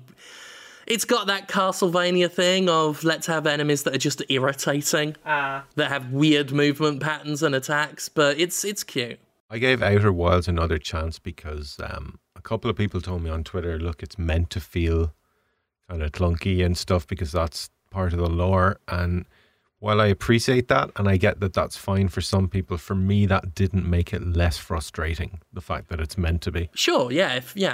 If you do it on purpose, that... One of my earlier controversial reviews was for that fucking Too Human, the Silicon Knights game. And I complained about, like, really long animation sequences when you die and the way the combat seemed designed to frequently kill you to reinforce it. And people were like, oh, well, that's done on purpose. And the thing I always said was, yes, that game, Too Human, is designed exactly how they wanted it to do. None of what happens in that game is a mistake. It's not poor design from them fucking something up. It runs exactly how they intended it to run. Doesn't mean it doesn't run like shit. They designed it awfully. I will say this, that like, if that is something you enjoy and you like the added challenge of the traversal and stuff, I would never suggest to you that that's wrong. Not for one second. I think that's great, and I think it's cool that you enjoy it. Yeah. But for me, the fact that it's intended that way doesn't make it less frustrating for me. It's never a justification for something that you don't like. It's why I still struggle with Far Cry Blood Dragon. I get that the intent at the beginning is meant to be a deliberately annoying parody of video game tutorials, but it doesn't change the fact it's a deliberately annoying video game tutorial. Yeah. It's weird then that I found that section hilarious. Oh yeah, no, some people do find it hilarious, but like, for me, it annoyed me, and the fact that it was deliberate didn't make it less annoying. Yeah. I'm usually very quick to drop something if I feel the controls are off. It's the number one killer of games for me when I feel the controls are off. I look at it this way. Todd Howard deliberately made that joke at the beginning of the Bethesda press conference about how he was surprised people were still there. Doesn't make what Bethesda did okay. It doesn't mean they should they should get to joke about how bad a game they made. I mean, on the flip side of that, there's games that, like, for me, don't have much going on story-wise or anything, but they just feel so goddamn good to play that I'll do it for hours. Like, Destiny's the one I can think of. I played that game for way longer than it deserved, simply because they did such a fantastic job of the shooting and controls in that game. I think that's everything E3. It took us about 2 hours to get through it. We got a nice little bonus length episode. Yeah. So I don't want to hear any fucking complaints. There was probably stuff we left out, but sure, you know. Oh, no doubt, yeah. Oh yeah, but I think that was a pretty good E3 episode. Just quickly, do either of you have thoughts on Elden Ring, or are you kind of... Because for me, that was even more than Cyberpunk. I'm excited for Elden Ring. I don't feel like I saw enough to get excited. I am conceptually excited. I want to wait until I see footage, until I get more hype. I'm thrilled at the idea of a new From game coming, especially because I didn't get on with Sekiro, so I'm glad I've got a new From project to look forward to, but I can't have any more thoughts than that right now. It was when I read that interview with Miyazaki and he said it's more Dark Souls, it's more based in the RPG and the variety and all that, not like Sekiro. That's when my hype went from like an 8 to an 11, if you get me. Yeah. No, I get you. Oh, yeah. Yeah, there we go. We done it. Yeah, we did it, folks. We done it. All's good. Laura, why don't tell the lovely listeners where they can see more of your things? Me, Laura K. Buzz in all the places. Laura K. Buzz on Twitter, Twitch, and YouTube. I stream on Twitch Mondays, Tuesdays, and Fridays at 3 p.m. UK, 10 a.m. Eastern, 7 a.m. Pacific. Beyond that, patreon.com/Laura K. Buzz. That's what pays the bills. Please, if you can afford to chuck £1 a month over there, that super helps. I'm getting the right direction. Thank you so much for everyone who has supported me so far on there. It's not quite where it needs to be for this to be stable yet, so if anyone is listening and enjoys my stuff, please, if you can afford to, please chuck in a quid. It'd really, really help. You can find everything I publish on laurakbuzz.com. That includes podcasts, videos, written articles, everything goes up there. I'm on Dice Funk, it's a Dungeons & Dragons podcast. I'm on Queer and Pleasant Strangers. It is a podcast to do with my fiancé where we do silly skits and voices. I've got a new podcast called Tonal Whiplash. It's up on iTunes right now. I do interviews with interesting guests where we alternate serious and silly questions back and forth. I've got a podcast called Laura K. Buzz Will Be On My Brother and Me, in which I make the case for why I should be on an episode of the hit podcast My Brother and Me. I think you should go listen to that. I'm not saying why, but like, maybe go listen to it sometime in the next month. You know, maybe there will be a good reason to listen to it. I think that's about it. Just Laura K. Buzz in all the places. Laura K. Buzz on Patreon, that's what pays the bills. If you have a Twitch Prime and you want to throw it my way, Twitch/Laura K. Buzz, I can accept that there.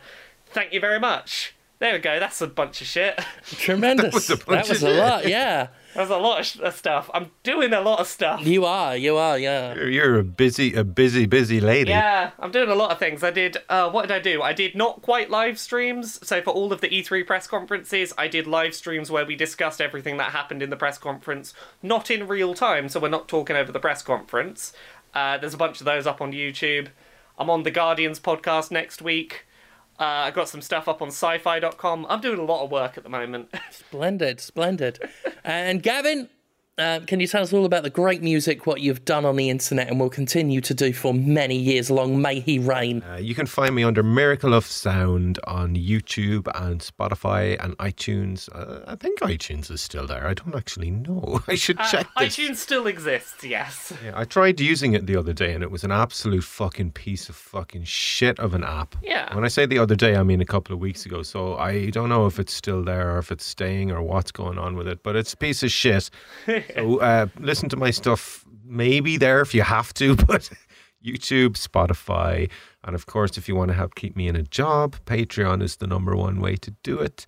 And if you like Game of Thrones, you're going to love the last song I put out, which has actually been a massive hit by my standards. It did 100k in the first day, which is really rare for me, so that's really nice. And it's about Jaime and Cersei's toxic relationship. So yeah, there you go. And it's with Carleen, who's always absolutely gorgeous on vocals. And I say this about once every 6 months, but there's a lot of people who listen to this podcast have never heard my music. And I suggest you go listen to it. Yeah, please do. It's good. It really is. And I just passed like 250 million views on YouTube, which is really nice. So thanks to everyone who did listen. Good. Yeah, great news all around. Mostly my stuff. If you do want to check it out, do please still go and check last week's Gymquisition, Fear and Fury, how the Rockstar sausage is made. That no one in Games Press picked it up, that basically all I fear that was learned from it was that Rockstar now knows not enough people give a shit for them to ever want to address this. I find that a little heartbreaking. Did you do some investigative journalism and it didn't take off the same way you do in a top 10 shitty games list? Yes, exactly. I shared that video 3 times last week. It's a fantastic video. Go watch it. Go shout from the top of the rooftops about it. I gotta watch it and I gotta share. But if you are so inclined, do please, because there are important issues and they're getting ignored. Yeah. It's the one shame about, the timing of me leaving Kotaku UK is that I didn't get a chance to go, here's a good opportunity to write about it on a website that people look at. But, we did a post-nuclear post-mortem of Fallout 76 this Monday. That obviously did a bit better. The views are still going nicely on that one. I'll admit, I watched that one for some level of catharsis. I get it. I mean, hell, the little 10-minute quick video I did about Todd Howard the day after I did the Rockstar one kept pace with the full-on Gymquisition. It's what the people bloody want. They say they don't. They do. The video on demand, the VODs of the Genquisition, where me and Jenna Bain did the Snarkathon, did really well. Got quite a few subscribers off the back of that and followers and everything. So you're very, very welcome if you're listening to this. I hope you continue to like our stuff. I'm glad it did well. Yeah. And I'm glad Jenna's doing well. Yeah, she's kicking ass with the stuff she's putting out. The VODs should be available at least on her Twitch channel, Jenna Bain. I'm not sure which ones are going up on YouTube, but there is a clip going around of her and I reacting in real time to Keanu Reeves, and people have been enjoying that. It was a cute moment. Was it one of the few times you were ever rendered speechless? I was a little bit giggly and blushy, I must admit. He gets me flustered. He gets everyone flustered. He does. It must be the long hair and beard, Yeah, I'm not normally a beard person, except for the case of Keanu and, of course, Gavin. But yeah, if you're in Mississippi, July 13th, I've got a show in Collins, Pro Wrestling Ego. This should be the one I've been looking forward to since December. As long as I get I've got one thing left to fit into place. I'm waiting for one last asset I need to make this work. And then shit's popping off. Then I'm taking no prisoners when it comes to wrestling. Also, still looking at a date, potentially August for, I won't say who the company is yet until things are finalised and I know I can say things, but if you're in the Northeast, I should be doing some work in Pittsburgh. So we'll see how that goes. Jim, do your full matches ever get uploaded anywhere that we can watch? Well, I don't do many full matches. I'm still mostly an enforcer and a manager, sort of a manager that gets more physical than the average manager. But generally, Pro Wrestling Ego's YouTube channel has it. Pro Wrestling Ego, that's just the full name on YouTube. They have an actual Jim Sterling Stardust playlist that I think they still update. But almost everything I've done is on there. And I keep putting people to it, but I guess I'm not shouting it enough. But yeah, go check their channel out. The stuff I'll be doing in Pittsburgh will be available through That's other why avenues. I asked. Yes, thank you, Gav. I'm terrible at self-marketing. I'm glad you're steering me right. No, you're fine. I'm fucking terrible at it too. Yeah. I've had merch for the last year that I keep forgetting to plug to the point where they're like, please plug our merch for you. I forgot to plug a thing as well. I've got 2 books. Uncomfortable Labels, my memoir, comes out in a month. If you back me on Patreon, you can get a 50% off voucher for the audiobook, which exists as well. So that's the thing. Cool. And then Things I Learned from Mario's Butt. And while on the subject of merch, we've got a t-shirt and a pog up on the Gymporium, thegymporium.com, Pride-themed. All money spent on the shirt and the pog go to the Trevor Project. So that's a thing there. So something I've wanted to do each year to try and do something for Pride as an LGBTQ creator myself. Both Justin and I, both of us on that spectrum feel really good about that, and people have really, they've gone over really well. People like it because it's the usual Jimquisition logo, but it's all rainbow patterned and it looks really nice. Justin really pulled the stops out on it. So go check that out as well. And that's it, I think, after this basically double-length episode. With double-length promos for us all at the end. Yes. Yeah, why not? Why not? Thank you all for listening. Thank you for all of your sharing, your supporting, and anything you do, your patronage and whatnot. And we'll see you next time. Bye. Bye. Love you. Bye. You're breathtaking.